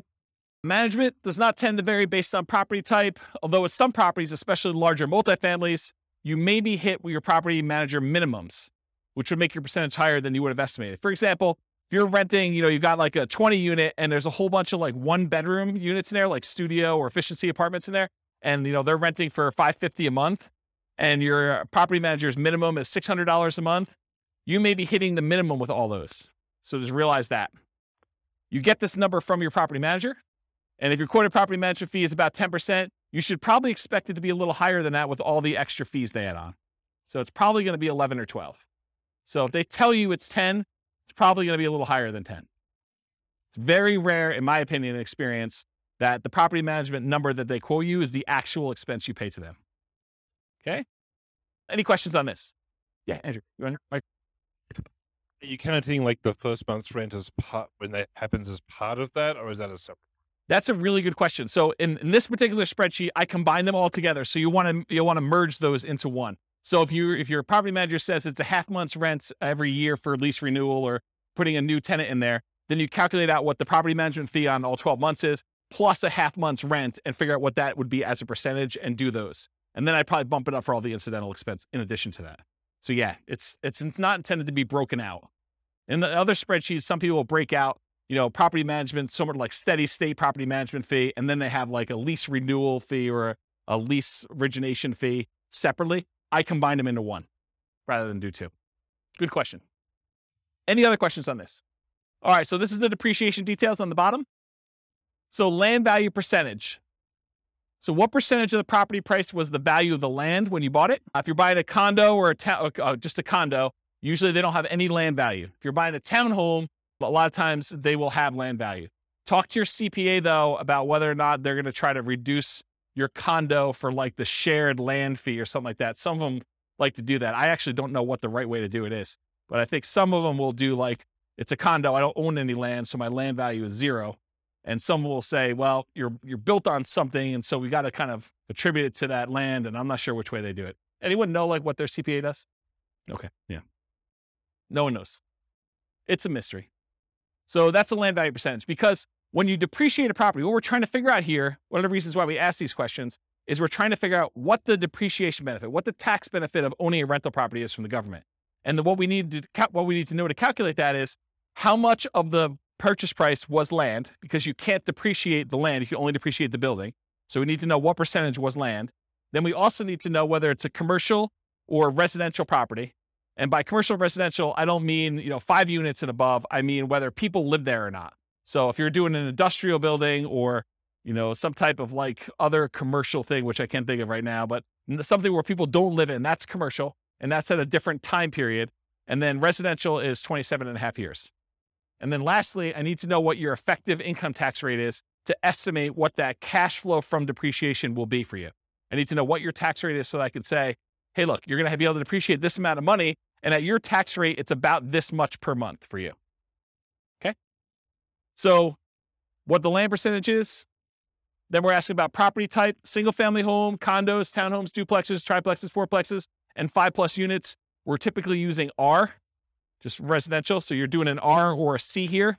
And if you put an R there, it's going to use 27.5 years. If you put a C, it's going to use 39 years. The overwhelming majority of you will not use 39 years.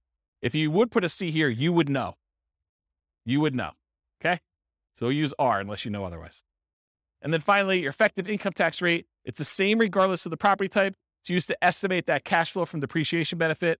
We multiply the gross depreciation amount times your tax rate to estimate, it's only an estimate, how much your tax benefits would be in cash flow to you.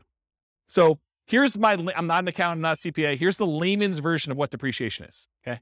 Let's say you make $100,000 a year between you and your spouse, and you own a property. And after you take out the value of the land, the building itself divided by 27 and a half years is $10,000, okay? So after you take out the value of the land, you take the value of the building, you divide by 27 and a half years, and that equals $10,000.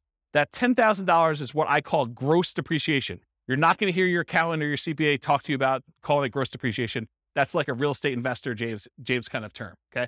So gross depreciation is $10,000.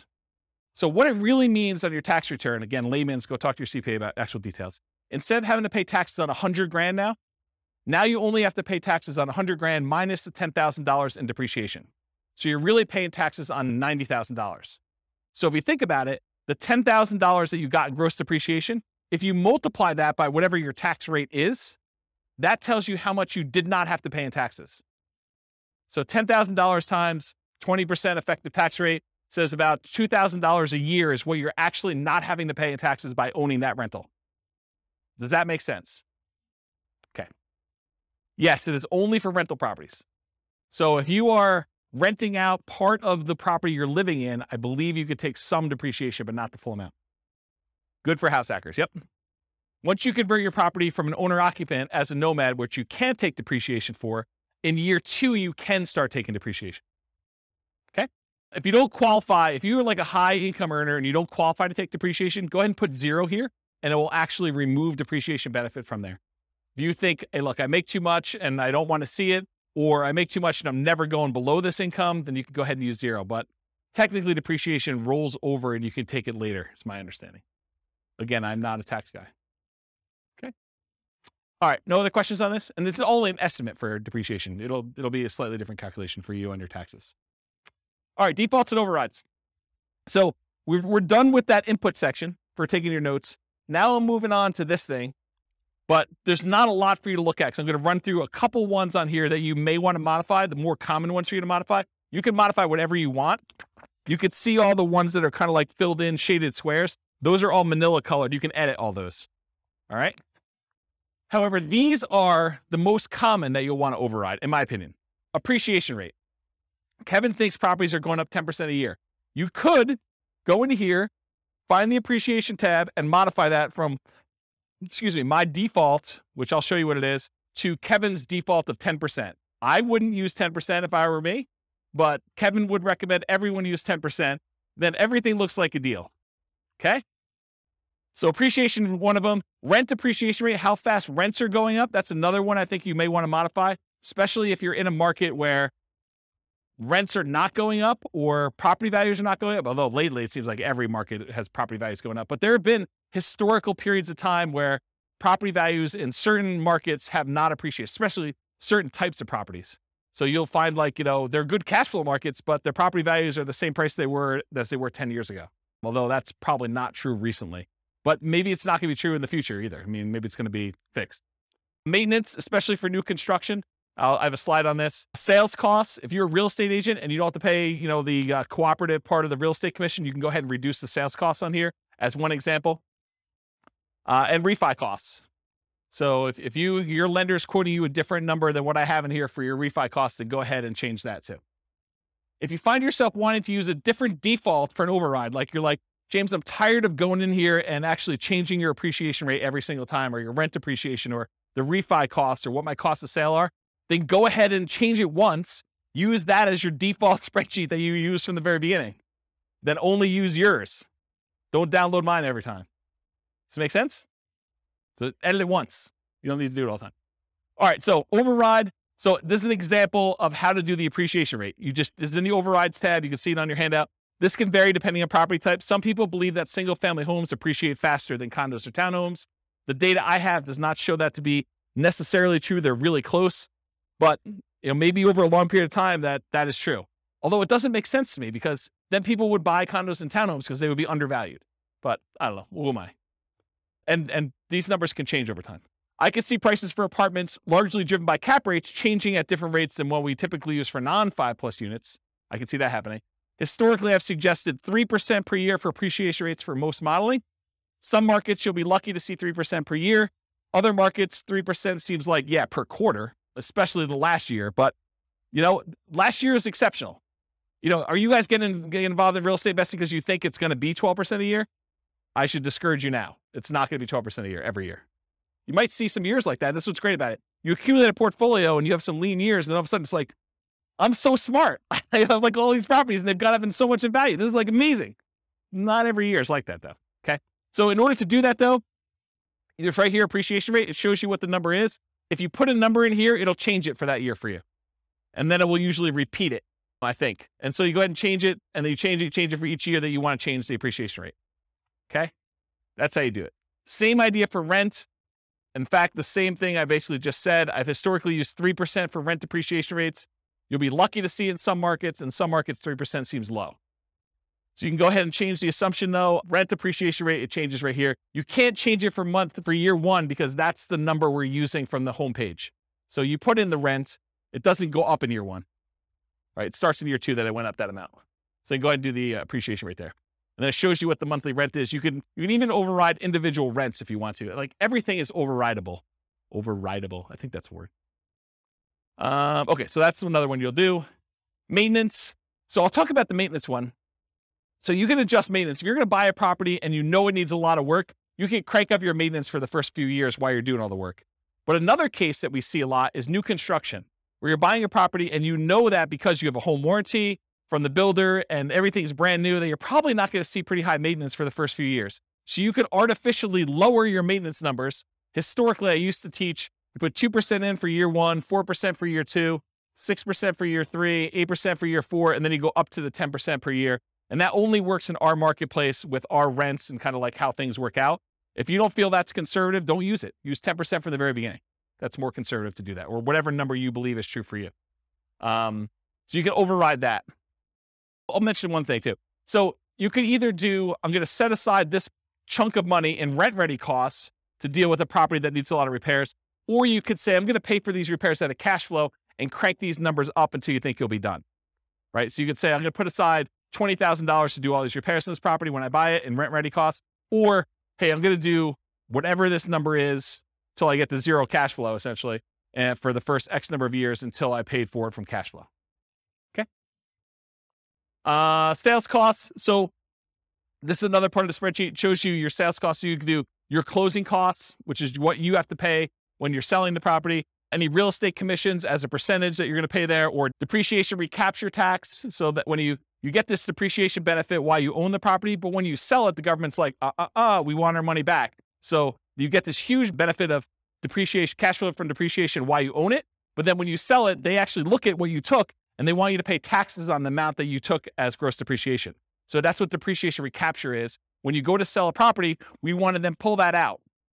And so usually the tax rate for that, it varies a little bit. It's based on some situations, but it's usually 25% of the gross depreciation amount up to your income tax rate. So if you're paying less than that, it's usually lower. And then capital gain rate. If you own the property for less than a year, it's your normal income rate for this. If you've owned it for more than a year, it's typically, there's some exceptions based on how much you earn, but a lot of times it's 15% of the amount that the property went up in value. So if you bought a $400,000 property and you sold it, X number of years later for $500,000, you only pay the capital gains on that $100,000 difference. And then you only pay the depreciation recapture tax on the depreciation amount you took. So these two taxes are calculated correctly in the spreadsheet, but they're different on what they are calculating. So it's not like 15 plus 25. I'm paying 40% in taxes. No, you're not. You're paying 15% on the gain, and you're paying 25% on the depreciation benefit you got while you owned it. Okay. So realize that they work in different ways. And then this real estate commissions on whatever the sale price was usually. So there's 4 different expenses on there. You can adjust all those: closing costs, real estate commission, depreciation recapture tax, capital gains. You could use my defaults, which are pretty common. You can use my defaults, which are pretty common, or if you know something is different, if you're doing a 1031 exchange, you know which ones to modify. If you're a real estate agent, you can do that. If you have really low income and you've got some tax benefits of, capital gains or depreciation recapture, you can go ahead and change those to be what is true for you. And you can do it by year. You say, look, I have a really low income year coming up in year 5, so it'll be really low there. It might look like a benefit to sell it that year in order to optimize for that. But that's a different class, which I don't have time for. I talked about that. Any questions on this? Kind of crazy, right? Okay. And then refi costs. You can do your cash out refi costs to do this or a dollar amount. So it's either a fixed dollar amount or a percentage of the amount you're refining. It'll do that for you. That's for the override. All right. We finally got to the outputs. We got 20 minutes to go over outputs because I think that's the end. So was it helpful to have the thing for notes? Was that good? Okay. I'm glad I did that. Do you have a question? Yeah. So it's both. So the question was, are the overrides intended to be a backward looking, this is how my investment performed, and that's one of the new benefits of the new spreadsheet that you can override everything? Or is this like a forward looking, hey, in year 5, I expect appreciation to taper off and it's not going to be 7% anymore. It's now going to be 2% or negative 1% or whatever. And I can go ahead and plan out how I see the market performing or my tax situation 5 years from now when I quit my job or, any other kind of like complexity you want to do in there. And the answer is both, right? You could do forward looking things. I'm going to buy this property and I know there's certain things about my life and what I'm going to do. You can model that, which is great. Or you can now use it to, and it was built with that in mind, but I haven't back tested it for that. And if you guys want to test it and tell me where the problems are, please do. But you can now use it for, this is what actually happened in year 1. So then when we look at year 3 and 4 and 5 returns, it's going back to the beginning of time and using real numbers.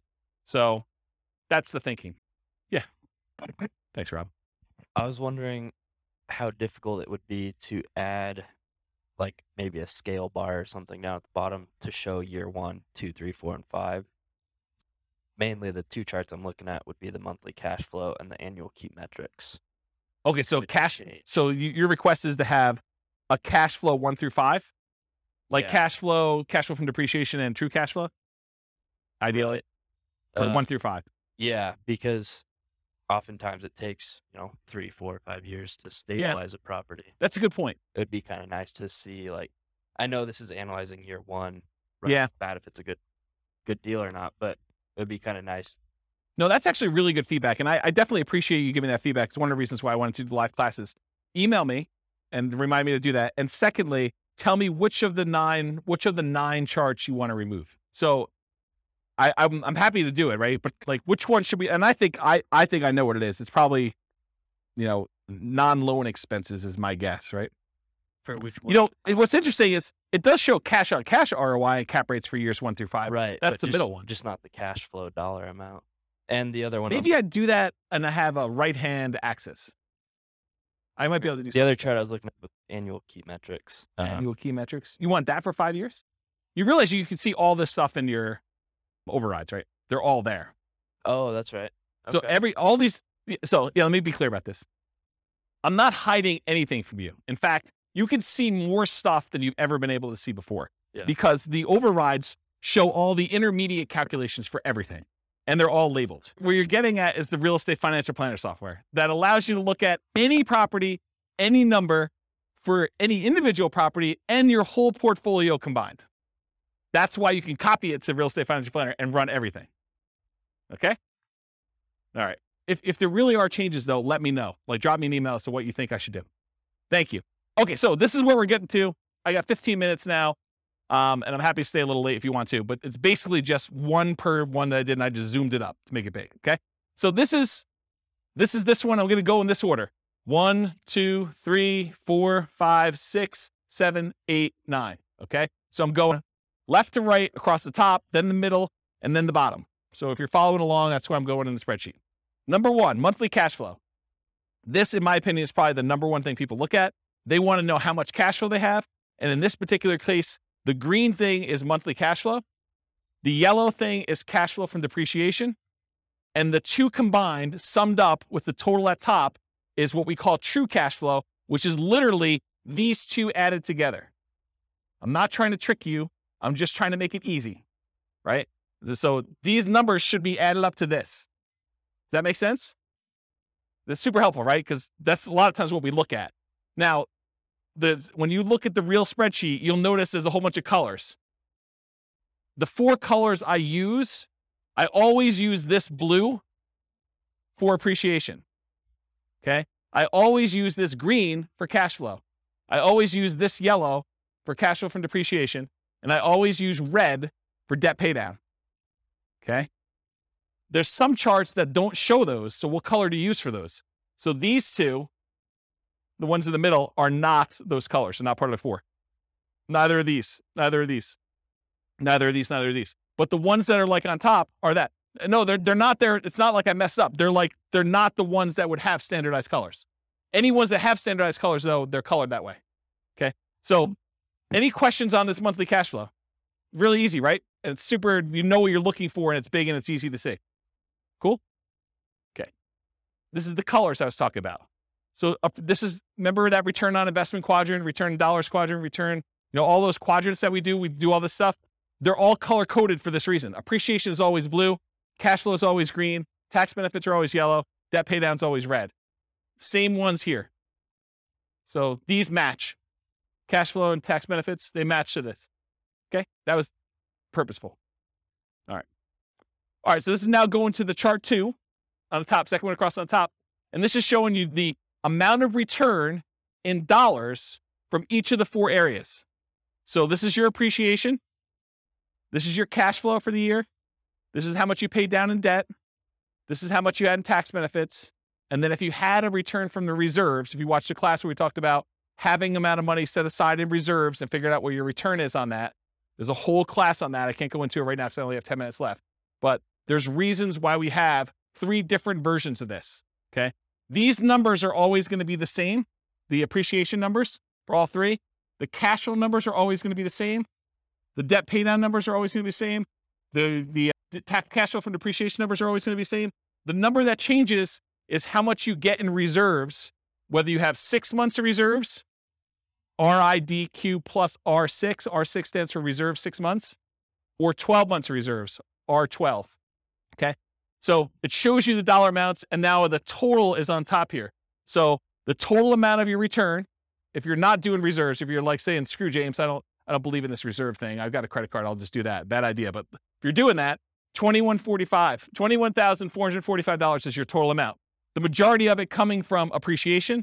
The next biggest one is your debt pay down, a little bit of cash flow, a little bit of tax benefits. Okay. So you can see that. Then you see how much you got. If you had 6 months of reserves, you're getting a return on that. And 12 months of reserves, if you're getting a return on that. Just shows you dollars. Does everyone understand what I just went through? Because it's going to make me explaining the next chart a lot easier if you understand this one. Everyone got it? Any questions? Yeah, Andrew. Where's Mike? So with the appreciation here, I'm noticing that if you spend, $100,000 of rent-ready costs to do some renovation, and you increase the AIV by $100,000 as a result, you haven't really gained anything. You spent $100,000 to make $100,000. Yeah. Here in this particular chart, it shows the benefit of the $100,000 of the appreciation, but doesn't show the cost of that appreciation of $100K, because that's considered part of the total investment, not a cost. Yeah. So it's going to come up in the next chart, because then we're looking at return on initial investment. Yes. And you'll find out what the gain was on how much you put in. But because you're just looking at sheer dollars, I had to put a stake in the ground as to which way you do it, right? Because you can make arguments the other way if it was that. Yeah. That's what I'm trying to think about. And try to define year one to make it. Yes. And this is why this is probably not a good BRRRR spreadsheet, right? Because that sort of is a BRRRR related thing, right? Putting money in and getting a return on that appreciation in year one, sort of thinking about it. And so I put the stake in the ground saying, this is the way I want to think about it, because in most cases, you're just looking at the sheer dollar amount that it appreciated rather than a BRRRR kind of forced appreciation number. Right. And I mean, the return, if you sell that chart, has it all because it has the invested money baked in. So that's all good. But it's here it feels like it's correct, but needs to be interpreted with the knowledge that it has that. And I think there's a whole bunch of things that come up like that. It's not just that one thing, right? There's certain things like you're putting in numbers, unless you understand why you're putting in numbers and what's going on, you could misinterpret what's happening. And I think that's true of a lot of tools. It's using tools, you need to understand your tools as an expert. This is your kind of skill set as an investor to do this. Right. So yeah, I agree. It'll come out in the next slide. Any questions on this before I go to the next slide though? If you don't understand this, you're going to be confused. Any questions? This is what this is. This is like if you're getting a return on your reserves. So you put 6 months in reserves in some type of low bearing account. And this one you put in 12 months reserves, but you're willing to be a little bit more risky with it and get a higher return on it. Okay. All right. Next slide. This is the same chart presented a slightly different way, but now we're not talking about dollars. We're talking about how much you earned in dollars divided by how much you invested in order to get that return. So now we're saying you didn't have $13,200 in return. You now had 11.49%. That's that 13,200 divided by whatever you invested in order to get the deal. So this now shows you had 11.49% return on that initial investment in year one in appreciation. Okay. Then what's your return from cash flow?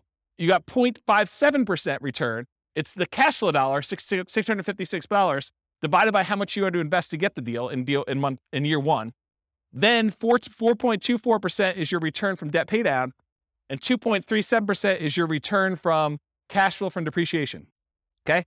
Then there's a total on top. If you downloaded the old spreadsheet, there weren't totals up here. Now there are. You're welcome. Yes.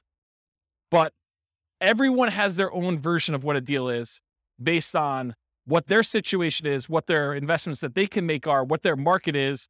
You know, there's a lot of factors that go into this and what your plan is, right? I think there's a lot of things.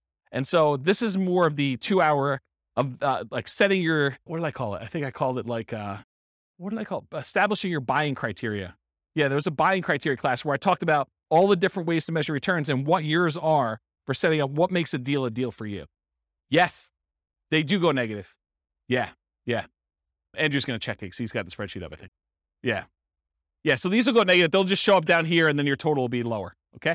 So it shows you though your return. And then when you have the ROIQ, which is return on investment quadrant, the 4 areas of return plus 6 months of reserves.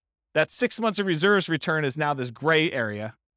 And this is our return on investment quadrant plus reserves for 12 months. This gray area up here is your 12 months of reserves, the return you're getting on that. And again, it's just showing you the total. So it shows if you're saying, screw James, this reserves thing is kind of for jokes. You know, I'm getting 18.67% return on my money from all these areas combined. But if I actually think about it in terms of, I need to have 6 months of reserves in order to be prudently investing in real estate, because what happens if you have vacancy? What happens if you have repairs? Or what happens if you have other stuff like that? Then this says, hey, look, my overall return is really 16.57 if I have 6 months of reserve somewhere, including getting a little bit of money on that reserve that I'm storing somewhere. And then this one says, I got 12 months of reserves and I'm getting a little bit more money because I've got a larger return on that 12 months of reserves that I have. And so it shows you the return there. So this is sort of like your return with the drag from having reserves returns. So that's another way to think about that. Make sense? Okay, cool. So one chart shows dollars. The next one shows your return on investment for year one. If you want to see how these ROIQ numbers look for other years, that's at the top of page 2 of your handout. It shows you your return in dollars for all of them and your return on equity. Because once you get past year one, I don't think the initial amount you invested matters anymore. Then I think it's all about how much equity you could get out of the deal and what your return is on that. So it shows you those two, and it breaks it down into the 4 areas for those. Cool? All right. So now we're down mid-row all the way to the left. This is the returns if you sold the property. And I have 3 different returns. I have your annualized return. You basically take the amount of money you made divided by the amount of money you made as a percentage return, and you divide it by the number of years. That's what annualized is. It's really simple. So it shows you if you sold it right away, you'd lose money because your real estate costs to get out of the deal exceeded what you made, which you didn't make anything. But then as years go by, year 2, year 3, you start getting to the point where you're going to make a little bit of money using the assumptions we had. And then the further you go out, the higher this is. And this is the just really simple return you earn divided by the number of years. That's what annualized return is. The next one is compound return. That's the gray line, the bottomish one. And that shows you what return you had as if that was a yearly compounding return. I have to figure out what the formula is, but it's something with an exponent and stuff like that. Just realize that that's what it is. It's compounding. And then the last one is your internal rate of return. Internal rate of return takes into account when you have money going into the investment and when you have money coming out of the investment. And it does a return based on that. So that probably is, in my opinion, the best one to use of the three of them, internal rate of return. So it shows you what it is. And you basically look at the year and what the return is in that year. And that tells you what that return is per year. Okay. So this is like almost 10% per year return in this case. Any questions? And this one shows 20 years for you.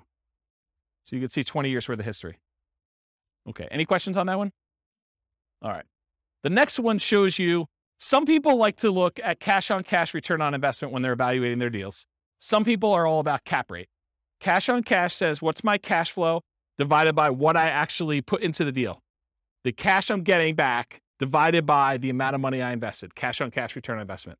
Cap rate says, what is the amount of money I would get if I did not have a mortgage on this property, but I had all my other expenses, property management, taxes, insurance, maintenance, all that other stuff. It says, what's the return if I bought this all cash? So it's net operating income divided by purchase price or value, depending on when you're calculating it.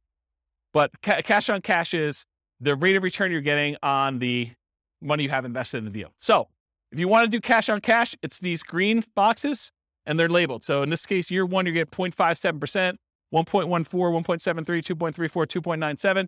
And then cap rate just shows you the numbers going all the way across. So if someone says to you, look, I'm buying a 5 cap property, that's cap rate, 5% capitalization rate. Okay. Any questions on that? Yeah. Michael?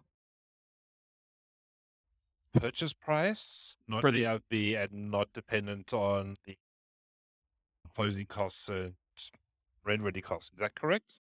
Yeah, this is a weird one, right, Andrew? Because I mean, it depends on what you're saying. You can make an argument that it should be on ARV, right? Because that's really the value of the property. It's like your net operating income divided by the value of the property. That's how it's calculated in year 2 and 3 and 4 and 5. But year 1, we often use purchase price. So I don't know. I mean, or it could be purchase price minus closing costs because you can't get away without. Yeah.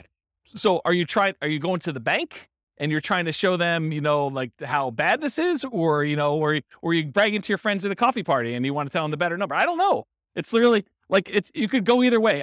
What I actually do here, I don't remember. Probably. I think it's purchase price. Yeah. So that sounds, well, it shouldn't be. It should be ARV. Okay, maybe ARV. Because if I'm doing year 2 and 3 and 4, I wanted to be consistent. Yeah. I didn't want to have a number there. So I do ARV, but you can make a really compelling case to do purchase price, right? Because that's really what you're buying it at. Or total invested is the other, because you have to invest. Yeah, you're finding all like my weird case examples, like all the. Well, these are to do with you. These are core to the. No doubt. This is like a conversation you and I would have offline that no one else would care about. So yes, I totally agree. Any questions on this? So some people are like cash on cash people. Some people are cap rate. The other way to think about it is cash on cash takes into account your financing. Cap rate does not. Cash on cash takes into account your financing. Cap rate does not. So if it's a weird market where financing is unusual or hard to get or something like that, this becomes a much better metric because it impacts whether it's a deal or not. It'd be return on equity only in the case where it's paid off. Yeah. Yep. I think that's correct. The green bar would become equal to the cap rate if it was paid off. Yep. They become the same. All right. You guys are going way off track, but that's good. You ask your questions. You guys have probably heard the concept of return on equity, right? Return on equity is how much should I make in appreciation divided by how much equity I have in the property, or how much should I make in cash flow divided by how much equity I have in the property, or how much should I make in cash flow from depreciation divided by how much equity I have in the property, or how much should I make in debt pay down divided by how much equity I have in the property. You guys have kind of understand that concept. That's not exactly what this chart is, although it's really similar. The difference is your equity in the property is not all yours to keep. If you were going to go sell that property, there would be costs. You probably have real estate commissions. You probably have closing costs to get out of the deal. You have that depreciation recapture tax. You have capital gains tax. So your equity, you may think, hey, look, my property's worth $500,000. I owe $400,000. I have $100,000 in equity. Oh no, you do not. What you have is $100,000. minus 6% of the $500,000 in real estate commissions, minus 1% of the $500,000 in closing costs, minus 25% of whatever I had to get in depreciation over those years that I've owned it, plus 15% of the $100,000 that I had in appreciation. Those are all subtracted from that $100,000. So maybe you have $50,000 or $40,000 left. This chart shows you that return you had from appreciation divided by what you'd walk away with in cash by selling the property after all those expenses, closing costs, real estate commission, depreciation recapture, and your capital gains.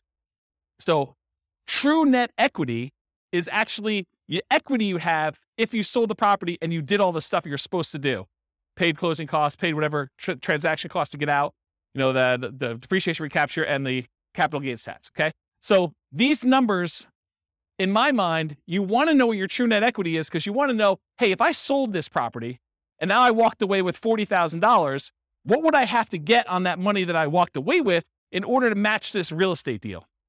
That's what we want to know, right? We want to know, like, if I sell this, what do I need to beat to invest? So that's why I like this. And this is why this chart is the way it is. So the blue line shows you your return from appreciation divided by how much true net equity you would have in that year. The red line is your debt pay down return over true net equity. Your yellow line is your cash flow from depreciation line over true net equity. And your green one is your cash flow over true net equity. And this dotted line is the sum of all of them. So you're pushing almost a 23% or whatever it is return on true net equity in year one, and it kind of continues to taper off over time. Does that make sense? Okay. Annual key metric. I'm moved on to the next one. I'm at the very bottom all the way to the left. This just shows you your gross potential income. If you didn't have any vacancy or anything, what's the maximum you could possibly get from this property with the current rent you're getting? That shows you what it is per year in year one. Gross operating income is this after your vacancy expenses. Operating expenses tells you how much you're spending in order to operate the property, taxes, insurance, maintenance, stuff like that. Net operating income is the amount you're getting from gross operating income minus your operating expenses, gives you your net operating income. This shows you how much you would get if you own the property free and clear, if you did not have a mortgage on it. Okay, this is all year one. Any questions on this? And as I said before, you could see this for any year on that overrides tab, and you could override any of it if for some reason you have a weird year. Non-loan expenses. This just breaks out what you paid for stuff. This is what your vacancy, which is not really a loan expense, but I put it in here because I wanted to see it. Vacancy is the odd man out, but $1,000 in vacancy. This is how much you paid in property taxes. This is how much you paid in property insurance. This is how much you paid in HOA. If you had landlord paid utilities, that would be what's here. Your expenses 1 and 2. How much you paid in maintenance. How much you set aside in CapEx. And how much you paid in property management. Just shows you all the expenses in year one. And then finally, probably one of my favorite charts. This chart shows you the two different equities you have in your property. The equity if you sold it, and the equity if you were able to get a 75% cash out refinance loan. And then what it costs you in order to access that equity. Okay. So the blue line shows you how much true net equity you had. You had a little less than 100,000 in year one, and it kind of steadily increases over time to year 20. The yellow line shows you if you could go get a 75% loan to value loan, how much could you pull out in cash out refinance equity each year? Okay. And then the dotted line shows you CTA stands for cost to access true net equity. So what are all the costs, real estate commissions, closing costs, depreciation recapture tax, capital gains tax, in order to get at this $100,000. So you paid 40% of what you got out here of $90,000 or so in order to get at this. That's really expensive money, right? So you could see what the cost was in order to get at that money, okay? And if you do a cash out refinance, it starts off really, really expensive to get out a very small amount of money. But over time, as your equity increases, your cost to access the cash out refinance equity goes down.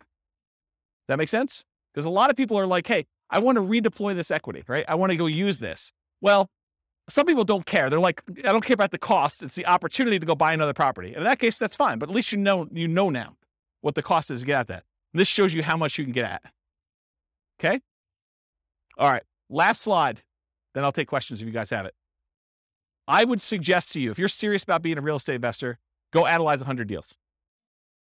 And one of the reasons why I want you to do this is, number one, I want you to be practiced so that when you actually have a deal you're serious about, you know, like where stuff goes, where to get things, and you're pretty quick at doing it, and you have a feel for a lot of different stuff. And secondly, I want you to know what a deal is and what a deal is not in your marketplace. Because if you go analyze 100 deals, 90% of them are going to suck. They're just going to be like, yeah, it is a pass. But then you're going to be like, oh, these 10 look decent. And you're going to know what looks decent because you'll have analyzed 100 of them. Okay, so that's why I suggest you do that. Then, how many people are like overwhelmed?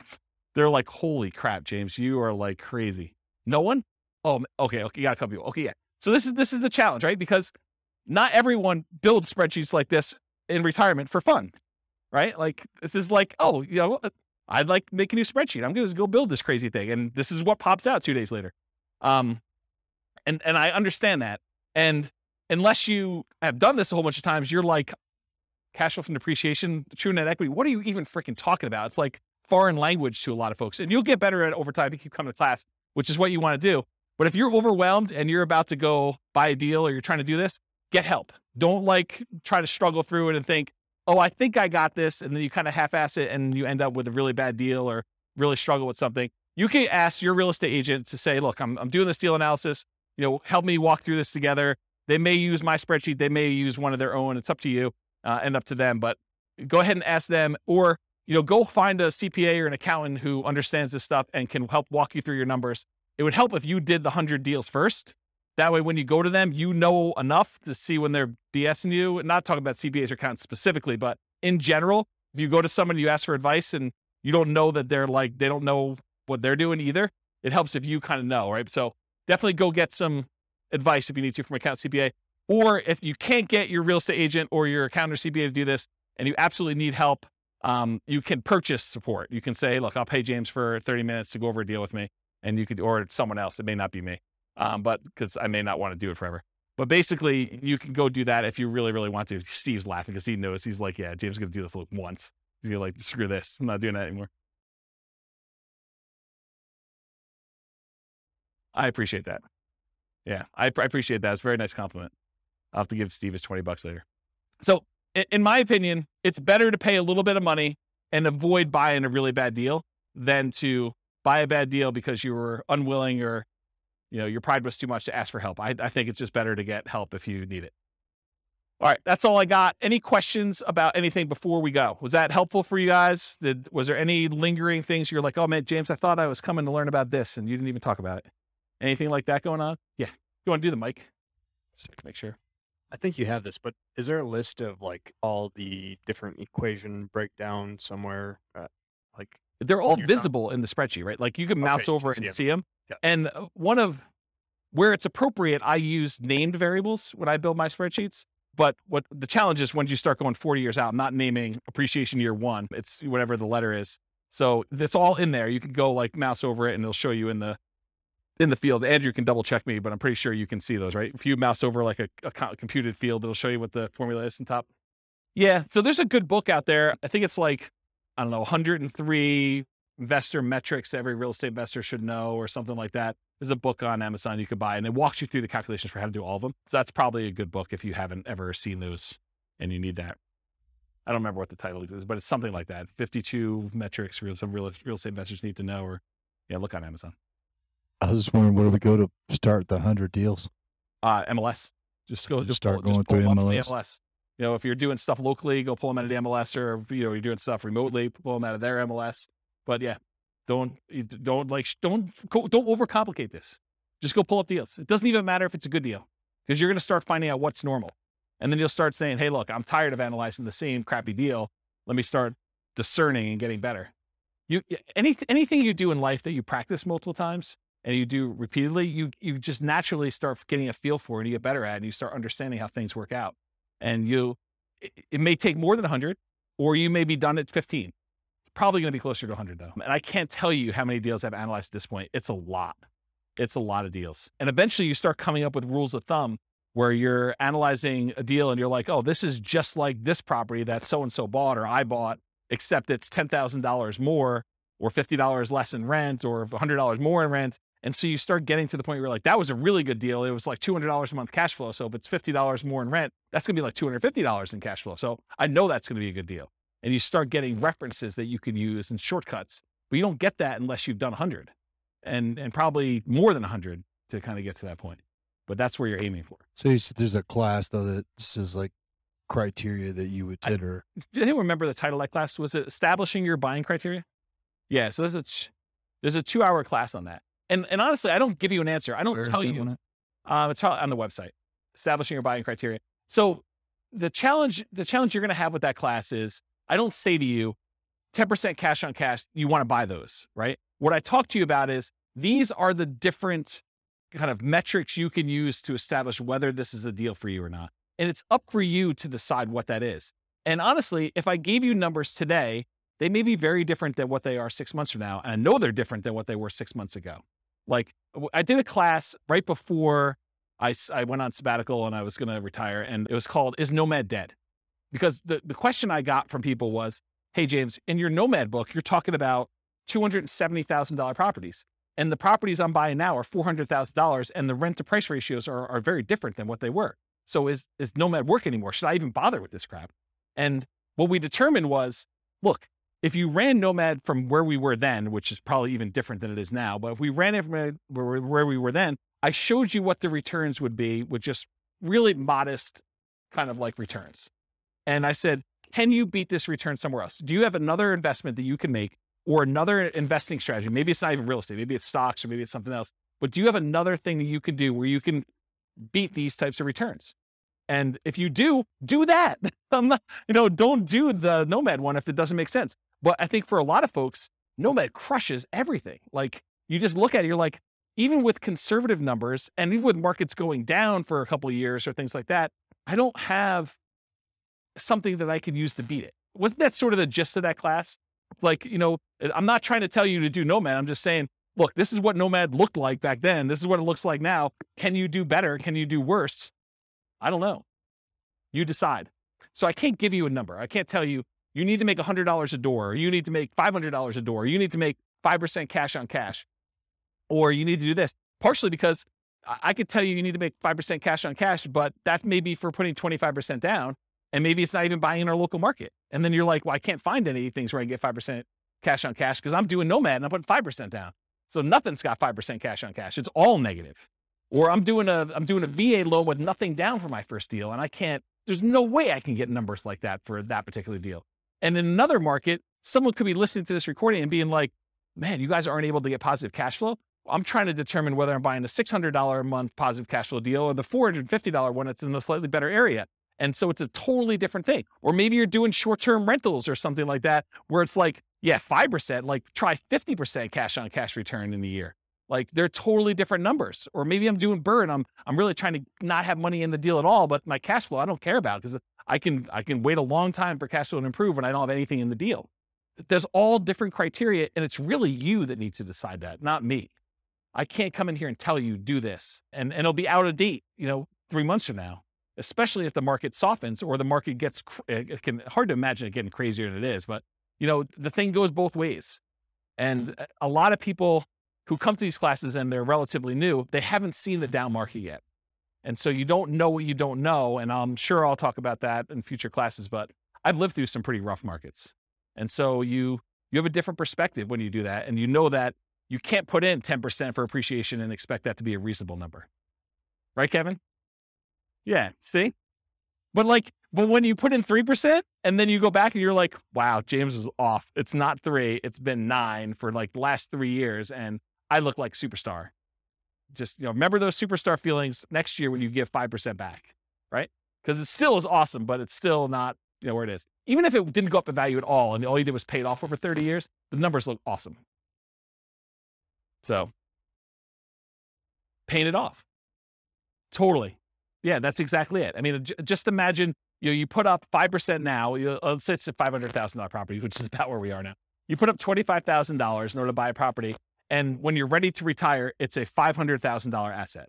Where else can you put up $25,000 and have it be $500,000 in 30 years? That's like a 10.51% compounding yearly rate of return.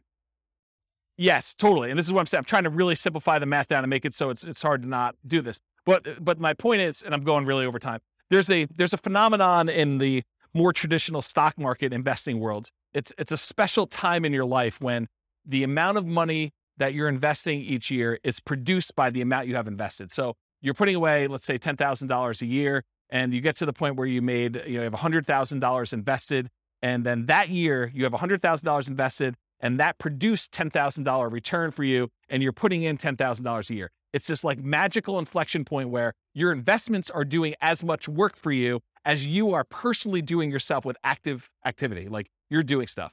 And so it's this really weird, magical thing that happens. And for stock market investors, because the returns are what they are and all these other factors that go into that, you're not having, a big asset thing, that usually takes some time to get to that point. What's crazy is that with Nomad, a lot of times that happens in year one, where you put up a certain amount of money, especially if you're putting these really low down payments, like 0% or 3% down, and you have a crazy appreciation year of 6 or 7 or 9% or whatever it is. You could get to the point where the investment you have is doubling what you put into your deal in that first year. And if not in the first year, in the first few years, which is just crazy to think about. And then to think, okay, I bought that one investment. Now I'm going to buy an additional one, a second one in year 2 by doing Nomad. That's just awesome because now you've got 2 contributing toward that thing, which is just crazy, crazy good. I don't know. I'm off on a tangent. Any other questions? Well, thank you all for coming. I appreciate it. We'll stick around for a few minutes. I'm going to stop the recording. Thanks all for coming. I will talk to you all soon. With home prices up, mortgage interest rates up, and rents up, but not quite enough to counteract the higher prices and interest rates, cash flow on rental properties in Alexandria is harder than ever. Book a call with the Real Estate Financial Planner to apply our proprietary 88 strategies to improve cash flow on your rentals. See the show notes for a link to schedule your call and improve your cash flow today. If you're a real estate agent, lender, or professional in Alexandria that wants to help our real estate investor listeners, consider reaching out to learn about collaboration opportunities with this podcast. We'd love to add more value to our listeners by having you assist our investors buy, sell, and finance their real estate investments. See the show notes to schedule a call to discuss collaboration opportunities.